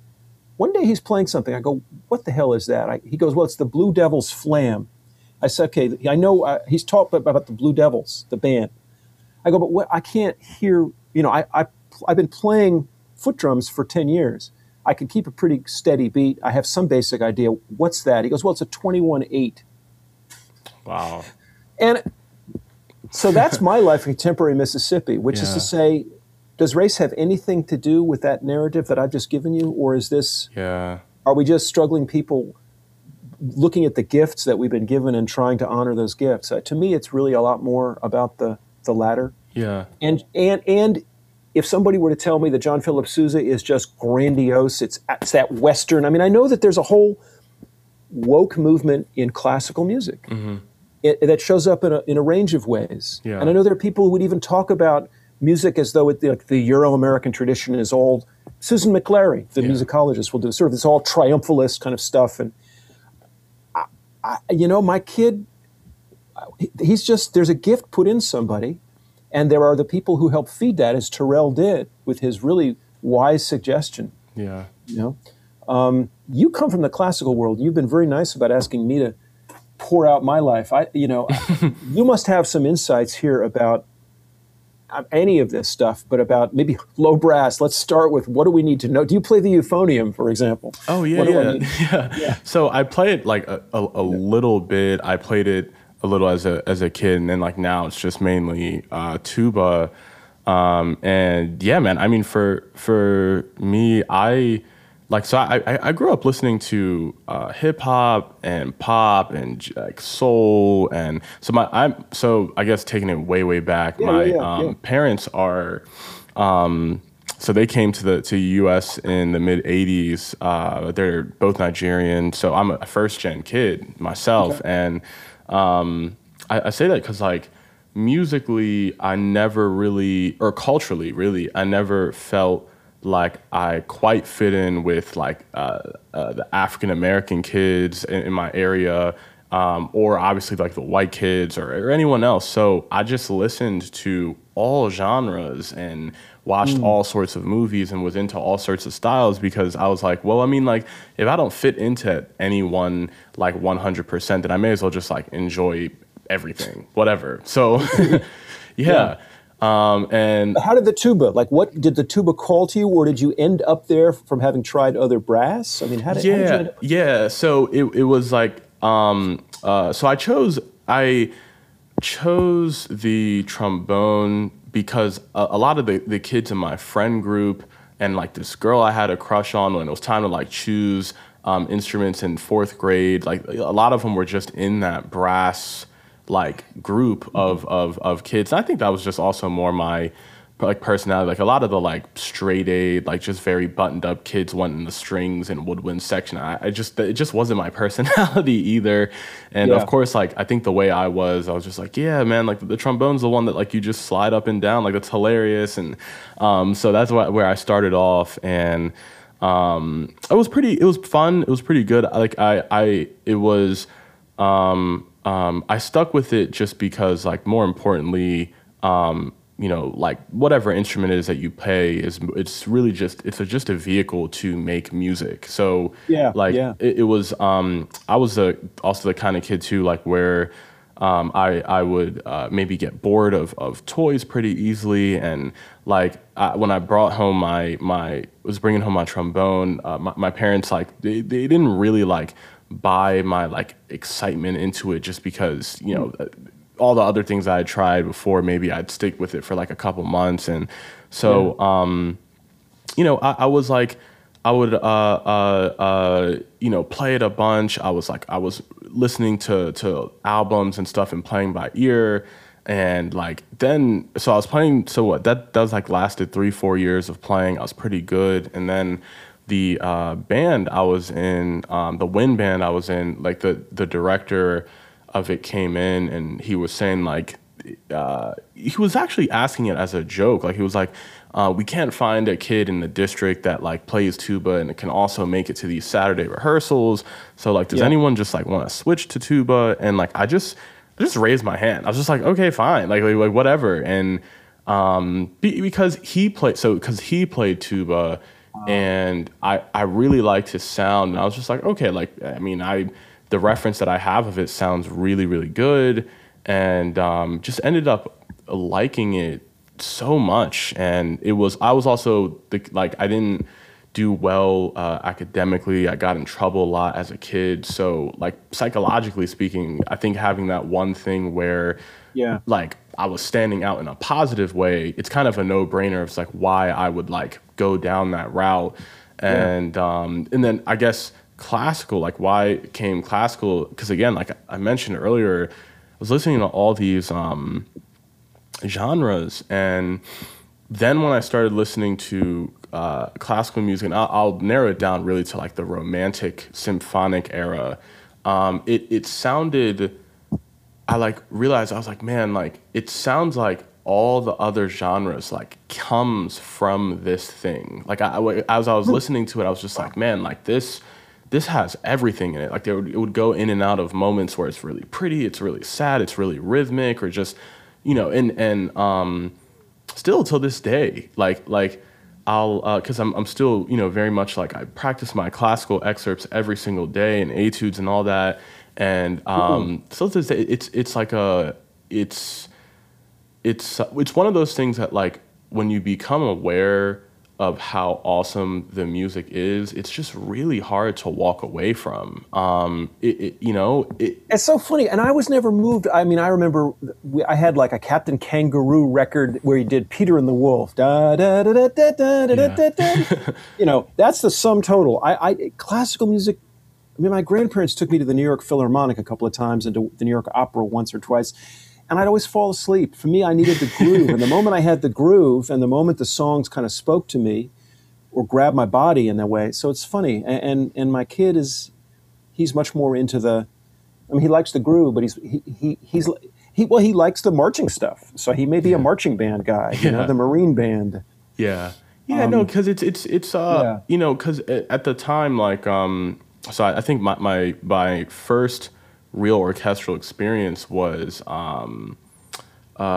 signing up for the youth orchestra at the Preparatory in Baltimore, Peabody Preparatory, and and they were playing the Tchaikovsky's Fifth, and which is like it's a classic in that world, and it was just so pretty to me in a way that like I just couldn't like.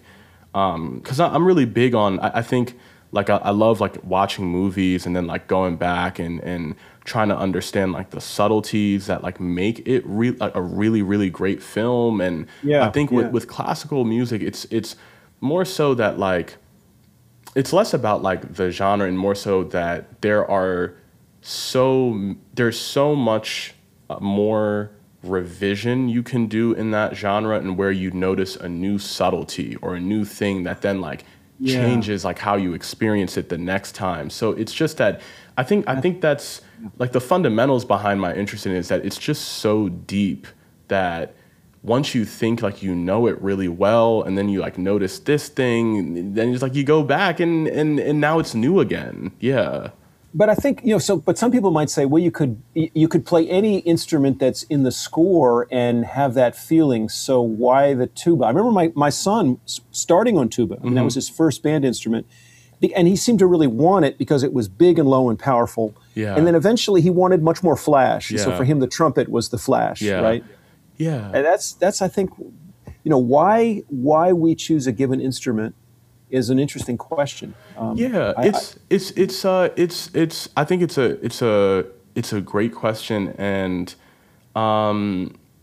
it's weird because I enjoy the music so much that I kind of realized it was like, man, whatever it is whatever like vehicle is going to get me on this stage while this music is happening, I don't really care what it is. Like, I just need to be on the stage while it's happening. I mean, even if like I blew my face out or something, I couldn't play again, and it's like the only way I could like be on that stage in the future would be being like a part of the stage crew. Like it was like, how can I just be a part of what's happening? And it just so happened that tuba was the thing that I felt like would get me closest to just being on that stage, like while that music is being made. Yeah.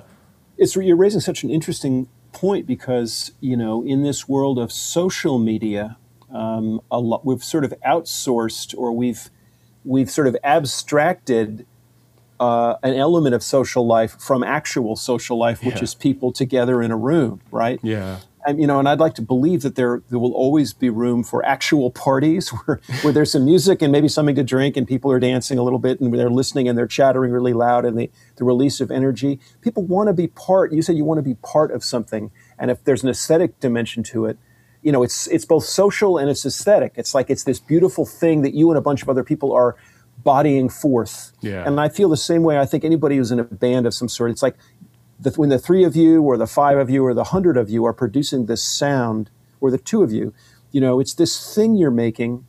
And there's nothing more, from my perspective, there's nothing more enlivening than also seeing it, in a sense, contaminate maybe other people. It sort of convey itself to and animate other people. And so I love the sort of live music thing, which is part of what's made this last year so crazy. Yeah. Right. The social distancing. Yeah. I mean, we've tried. Here we are on Zoom, so we've learned a few things, and it's really Zoom's really cool for certain things like this. Yeah. But it's not particularly good for live music, really, and what live music experienced in person does. Yeah. Yeah.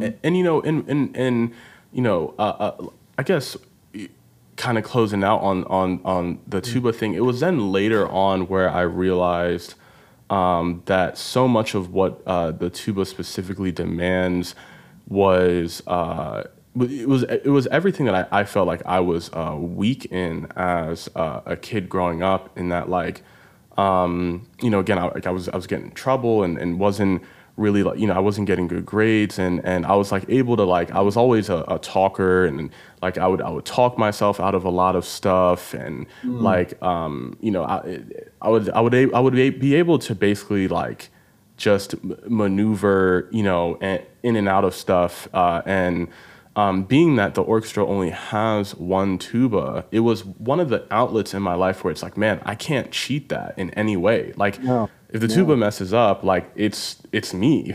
Because there's 20 violins on the stage, there's 15 of this, 5 of this, but there's only one me, and like the conductor's like, hey, like, tuba, fix this. Like, there's no one I can look at. There's no way I could like get myself out of that thing. And like through that, I would say I then learned like just accountability on a fundamental level. And I get you. Yeah. So and then also, I guess, the idea of being a foundation and the idea of being support. I really like too, and tuba kind of represents. You're kind of anchoring things. Yeah, right? and it's a presence thing too, in that like it might not to the maybe someone in the audience or whatever. It's one of those things where even as a person, I like that presence, and where that like you might not appreciate it, actively while it is there, or even notice it, but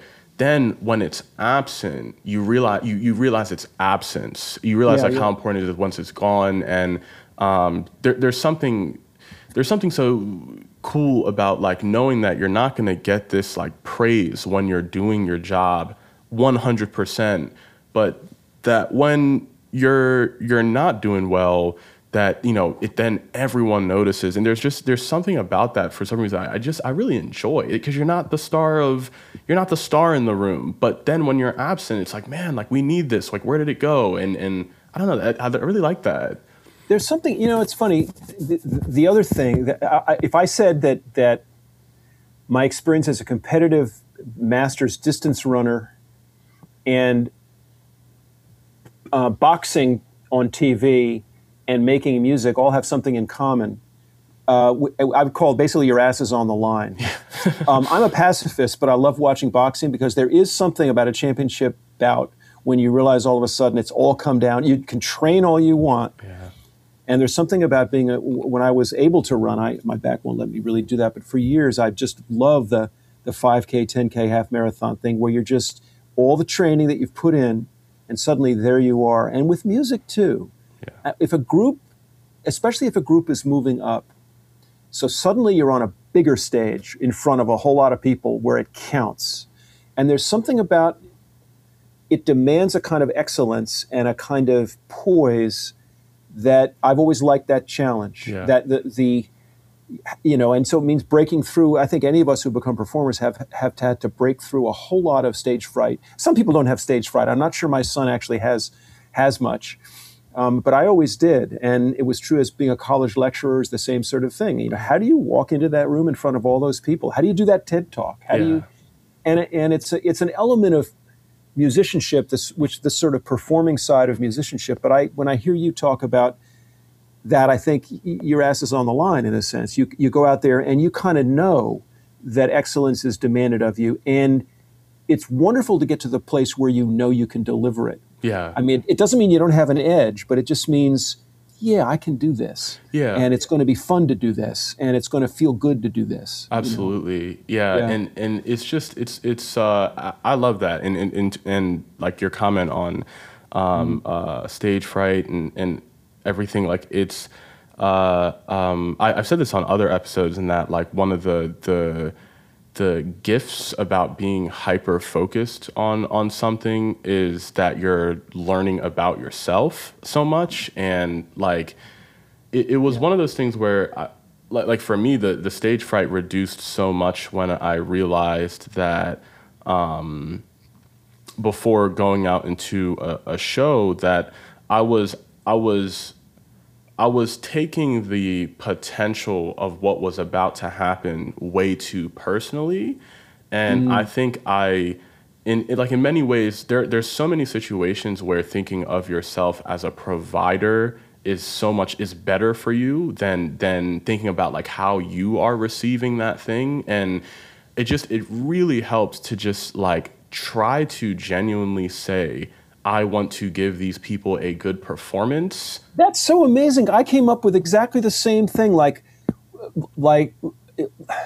isn't it amazing that I should end up here with the chance to give people something? Yeah. Like, I'm not dead. I'm not. I could be underground. Yeah. Isn't it great that I'm alive and a little fearful? Yeah. And being blessed with the chance to give people something. And yes, the moment as opposed to they're going to judge me, because then that's ego. It's ego. Mm-hmm. Even though it's like you're insecure, but it's an ego-focused thing. The moment you say, "God, I'm so lucky to be put in this place to share something with people," and it sounds like you came to the same conclusion. Yeah, it's almost like that, like excitement of.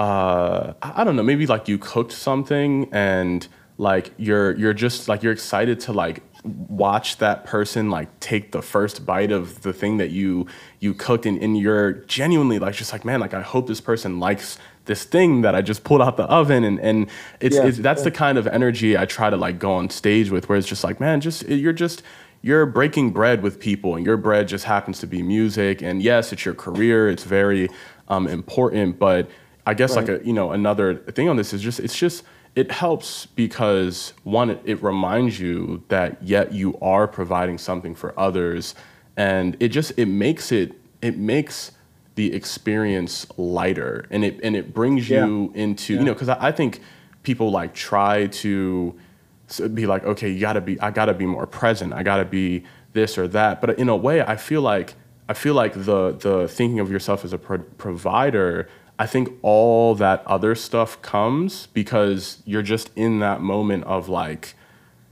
I need to do this thing now, and I hope that these people receive it well. And I think it takes care of that like presentness that we all try to directly go for. It's just that's what helped me a lot just before going on stage. Yeah, it's an existential challenge, but I think also just the more you do it, the more, breaking through, for anybody who's listening to this who's sort of like, gosh, I wish I didn't have stage fright. The more you do it, the more it's like cognitive behavioral therapy in a sense. You kind of just get that to that overload moment and keep going and just keep, and of course that's why it's good to remember that old sort of new age idea that it's not about, is that brave people aren't people who don't feel fear. Yeah. Brave people feel fear and move forward anyway. Yeah. Yeah. But it's not as though the fear suddenly, oh my God, I'm not up to it. It's like, no, actually a little bit of edge is a good thing. Yeah. And reframing it. I love thinking about, it's something that I took, by the way, from Pema Chodron and her book, When Things Fall Apart, Heart Advice for Difficult Times, which friend of mine gave to me when I had just been released from the hospital back in 2000 with a sort of minor heart attack, in a sort of shocking moment in my own biography. And she talks about Buddhist monks who go and used to meditate in graveyards. It's like they want to get familiar, they want to get intimate with death. And I think if you can reframe, if you're afraid, you can go, well, look, one alternative was that I would have been killed years ago and never had a chance to get to this damn moment and be afraid. Isn't it great I didn't die back then? And that humor, all that does is sort of undo the ego investment a little bit. And suddenly it's like, maybe what you said, maybe not take it quite so, lighten up a little bit on it. And not quite so seriously. No, I love that, man. And of course, like on the topic of stage fright and just like, I guess, performance anxiety, this is something that scientists and so many people have spent we can go so deep on this, but I guess another thing in that arena, there's probably two things in that, like, one, it also really helped when it's a balance of extremes of understanding that, like, this thing is very, very, very significant to me, and it's very important to me. And then, like, for the sake of being humbled so that you can go out there and do that thing, it also understanding that in the grand scheme of just, like, the world and the universe, that, like, I'm also realizing I'm also overestimating, like, my importance right now, and like relax, because, like, I could go out there and, like, throw my tuba out the window, and for that next day or two it'd be the talk of the town, but then it's like, move on, and right. Like, kind of like creating those extreme scenarios where it's like, okay, what if the worst thing happened? It still wouldn't be like the end of the world. And then probably the second one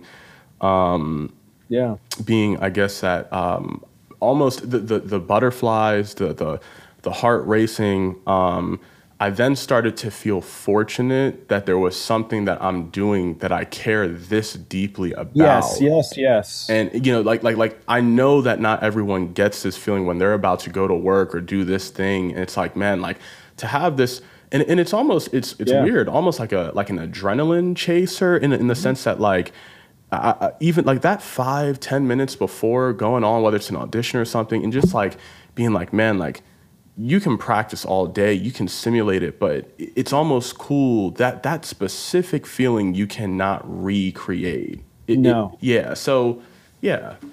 And I used to just go, showtime. Yeah. You know, it's like, well, it doesn't hurt to be a little ballsy. You know, I mean, why not? So, you know, let's go and do what we do.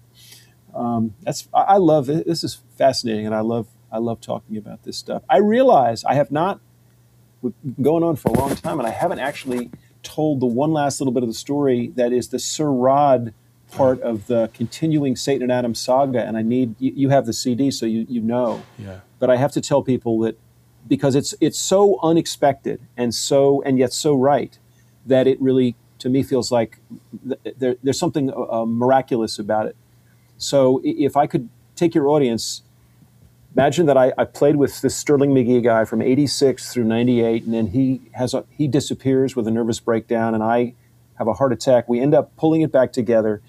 By 2018, we've played a whole series of return gigs, and in 2018, we actually played for the last time together at the Tribeca Film Festival. And then this documentary is out there, and in June of 2019, for the next 24 months, Satan and Adam is on Netflix. And in December of 2019, 6 months after it gets on Netflix, I get an email from somebody named Rod Patterson who says, I'm Mr. Satan's nephew. I saw the documentary, and I love it. And why don't we I can sing my uncle's songs. I can sing those Satan and Adam songs. Why don't we get together and maybe do a little tribute thing, record a demo and put together a few gigs? And I thought, well, can he play with, you know, a drummer who plays harp and a guitar player? It's a difficult thing. How much live music experience?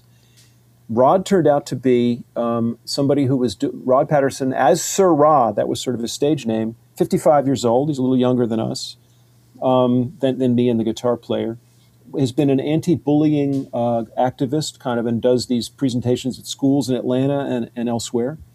And for the last 10 years, he's been doing an act where it began as kind of a karaoke act where he was dancing and lip-syncing to the greatest hits of James Brown, Michael Jackson, Sam Cooke, and Ray Charles. Yeah.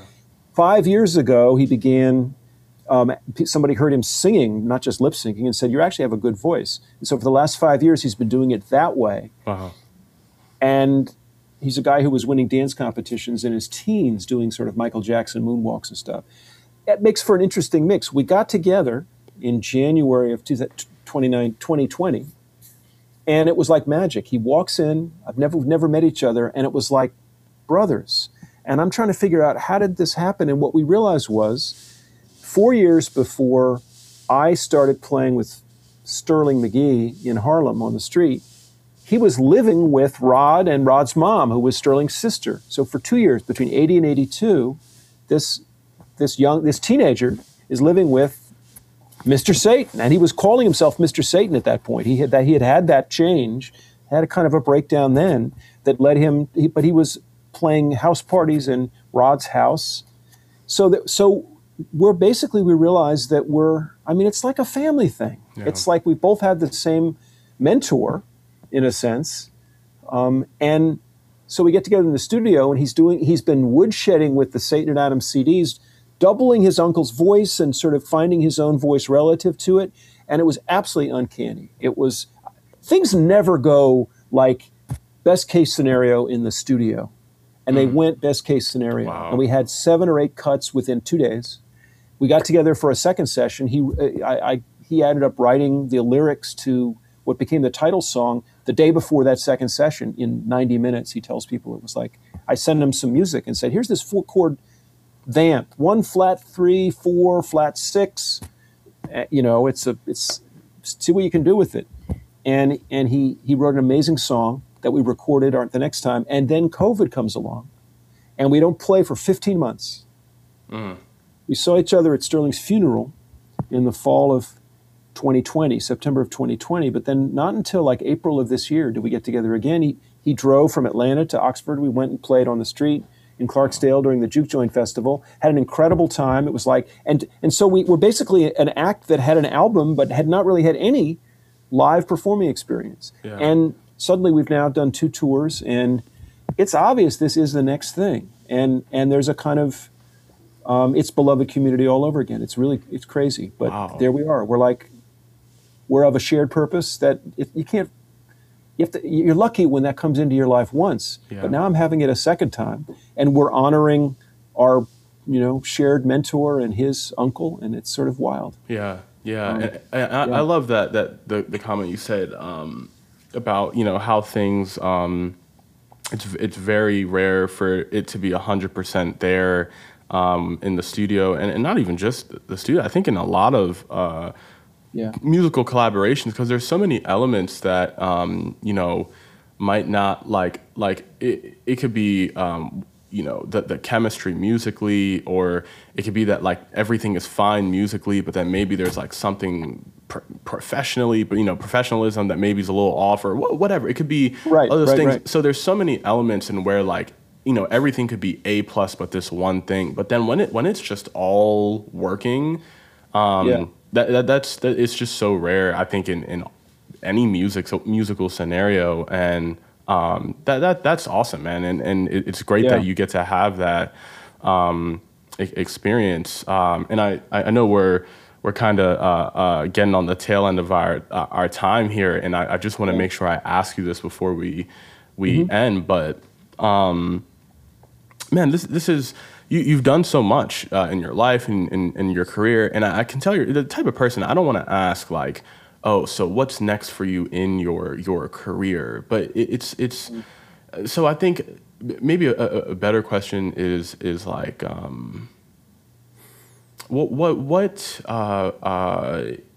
like with your life, what is it? Are there anything you're just trying to experience more or get new experiences in, whether personally or professional, like in every way, what is left for you, and what would you like to do? Yeah, I sometimes ask myself sort of what remains undone, and I'm 63, so that hopefully I'll have my father died at 67, of pancreatic cancer, but I'm not somebody who lives assuming that I'm fated that way. My mom is 92 and a half. Wow. And shows no signs of diminished energy at all. So I'm liable to have a bit more time. Of course, one never knows. But I would say, I've traveled a lot in America. I've been to 45 or 46 of the 50 states, just as part of the music stuff, one way or another. But I'd like to see the remainder. And I've traveled a lot in Europe, but I've never been anywhere in Asia, never been to South America, been to Australia once, but never been. So there's a large part of the world I haven't seen. And I happened to, years ago, I played some serious competitive table tennis. Wow. So China, or Sweden, I haven't been to Sweden, but China would be nice to get to at some point. I know that they take it seriously over there. But I want to see and that sounds like a trivial kind of thing. I want to see more of the world. And so my wife and I, when retirement comes, I think what we're saying right now is we don't want to wait until retirement. You don't want to wait till you get too old to be mobile. Yeah. But I would say, so that's one thing, is simply traveling a little bit more and seeing how people are doing it. As far as music goes, I want to play this Sir Rod and the Blues Doctors thing out and really see where it goes. Yeah. Because I think we're going to go somewhere. Although it may just be, we might become a corporate act, or a college act rather than a straight up blues act. And I don't know but I want to get to England or the UK or Europe at least once with it, and maybe quite a bit further than that. One question is like what book to write, and I'm not sure. I've written a long memoir, and I have not published it. I kind of need to wait until my mom's gone before I do that for complicated reasons. So that's a weird thing to know that maybe the best book I've written is one that I can't publish for a while. Wow. So it's strange to say, and I'll leave it at that and not say any more about that. But clearly there must be something else that I need to write, and I'm looking for it right now. I'm not sure at all that it's going to be a blues book. I'm really not sure. Yeah. You ever thought of like maybe similar topics, but in a different way, like whether like for kids or fiction, or do you just have like a very like certain style of writing? Well, the one thing I haven't done, of course, is a blues harmonica instructional book. I've Yeah. just sort of put it all out there I have a website called Modern Blues Harmonica, and on my YouTube channels. There are people who said I should do that, but somehow I don't think so.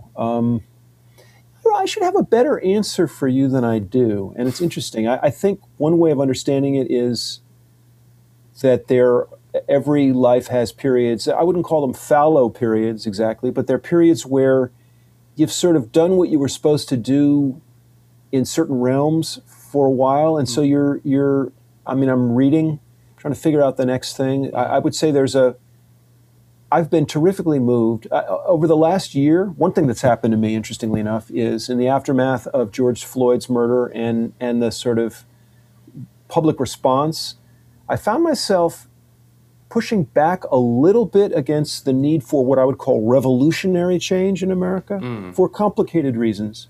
Partly because I think it tends to reify race in certain kinds of ways and see people first through that. And my life in my life I've tried, and even the act that I'm in now, we're trying to get a little bit beyond that and pull people together, come together. So it led me to go and listen to a lot of people and do a lot of reading. And one of the books I read that really moved me profoundly was Thomas Chatterton Williams' book, which I've got on my desk here, called Self-Portrait in Black and White, Unlearning Race. And so I think, and I had in mind a book that would be essays about some of the more important books that are out there now, including Ta-Nehisi Coates' Between the World and Me. Yeah. There's something fascinating about that book. I don't know if you're familiar with it. Certainly, many of your readers. I pulled it out to remind myself. Oh yes. It's a book obviously that made a terrific impact, and one of the central figures in it is somebody that he went to Howard with, who ends up dying, who is sort of for him the epitome of kind of the upward promise of contemporary blackness. A kind of like this is a guy who had it all, and he had everything was coming to him, Yeah. and he ended up dying. What Coates never tells you is that, Coates talks about, I think, the person who killed him, who was an undercover agent who happened to be African American. He was an undercover agent who mistook his friend as a drug dealer. So it kind of crystallizes the kind of heartbreak of contemporary life for Coates. What he never tells you is that undercover agent was also, like him and like the friend of his who died, was a Howard undergrad who had not graduated from Howard but had gone to Howard. Wow. There's and it's just never comes up, but that's the truth. And I thought that needs to be written about. It means that there's it's partly about it's a Howard story. It's about that, it's about that institution. But I thought, why doesn't he tell us that? How would it complicate the story? And so I'm interested in the facts that would complicate the story. Yeah. And I need to go and research a little bit more to understand this guy. But when I found out that fact about him, which I didn't know, it stunned me. I thought, and he doesn't. Why does Coates not tell us that? Because it makes it a more complex story that's a little less assimilable into the worldview that he's trying to communicate. It's equally tragic in some ways. It's more tragic. Yeah. But instead, what he does is sort of extrude this guy rather than saying, he too is part of the Howard family. And isn't it heartbreaking that this is what how the three of us ended up interacting? Yeah. Is he killed my best friend? Yeah. And right for a reason that shouldn't have happened. Anyway, so that's an example. That's just a touchstone of one of the kinds of moments that I've noticed. Thomas Chatterton Williams' book is all about a man who is the product of a black Southern-born father and a pure white mom, all Nordic extraction, who bring up their kids in suburban New Jersey, not far from me. So Thomas Chatterton Williams is biracial, and he's my homeboy in a sense. He's sort of from the next county over from where I grew up, so I can understand that. And he ends up marrying a French woman, and the book, his memoir begins with him being handed his child, his firstborn child, and she's a blonde girl. and he's saying, "What have I done?" And those moments too are really very contemporary. We're sort of making sense of the color line and the after image of the color line, and the way it's wrought so much damage in American culture. But it's also, I mean, we come together and create new narratives, and we're all just wrestling with that. I think that's what happened last summer led me to think a lot more about that kind of thing. So, wow. Oh man, I mean that's so awesome, and it sounds like you're super close to, I guess whatever it is that you're going to create. It sounds like you're very, very close to like finding like the exact way to do it and things to focus on, and and it's funny because I think even earlier you were just saying like, I wish I had a better answer, but I mean that in itself, I think is actually a great answer, in that even people listening can this sounds very cheesy, but it's one of those things where it's like, oh, it's actually totally fine to not have that answer, on command, and things might change. Like, who knows? Like we might talk tomorrow and you decide to be like a pastry chef. Who knows? So who knows? Yeah. But man, wow. I mean, I know we're at the end here, and man, I think you're one of those guys that I can tell you have so many experiences, so many things you've done, that to really get your whole story would require like a part 2, 3, and 4. When I write this book, get me back on your podcast 3 years down the line. Yeah, right? yeah, man. Yeah. Cool. Okay. But seriously, because I know you're very busy, and we set this up like in way in advance, and so I'm really just thankful that you made the time to come on and talk. Well, thank you for making the space and for sharing some of your story too, from the low brass world, the tuba world. Yeah. And I really enjoyed this. Thanks. I think we need spaces where we can just all come and talk at length and talk fearlessly and just pull things out of each other that help us know each other better. Yeah. Oh man. Yeah. Honor's all mine. And to people listening, thank you if you made it all the way to the end. And this is a song called Life, and we're out. Peace.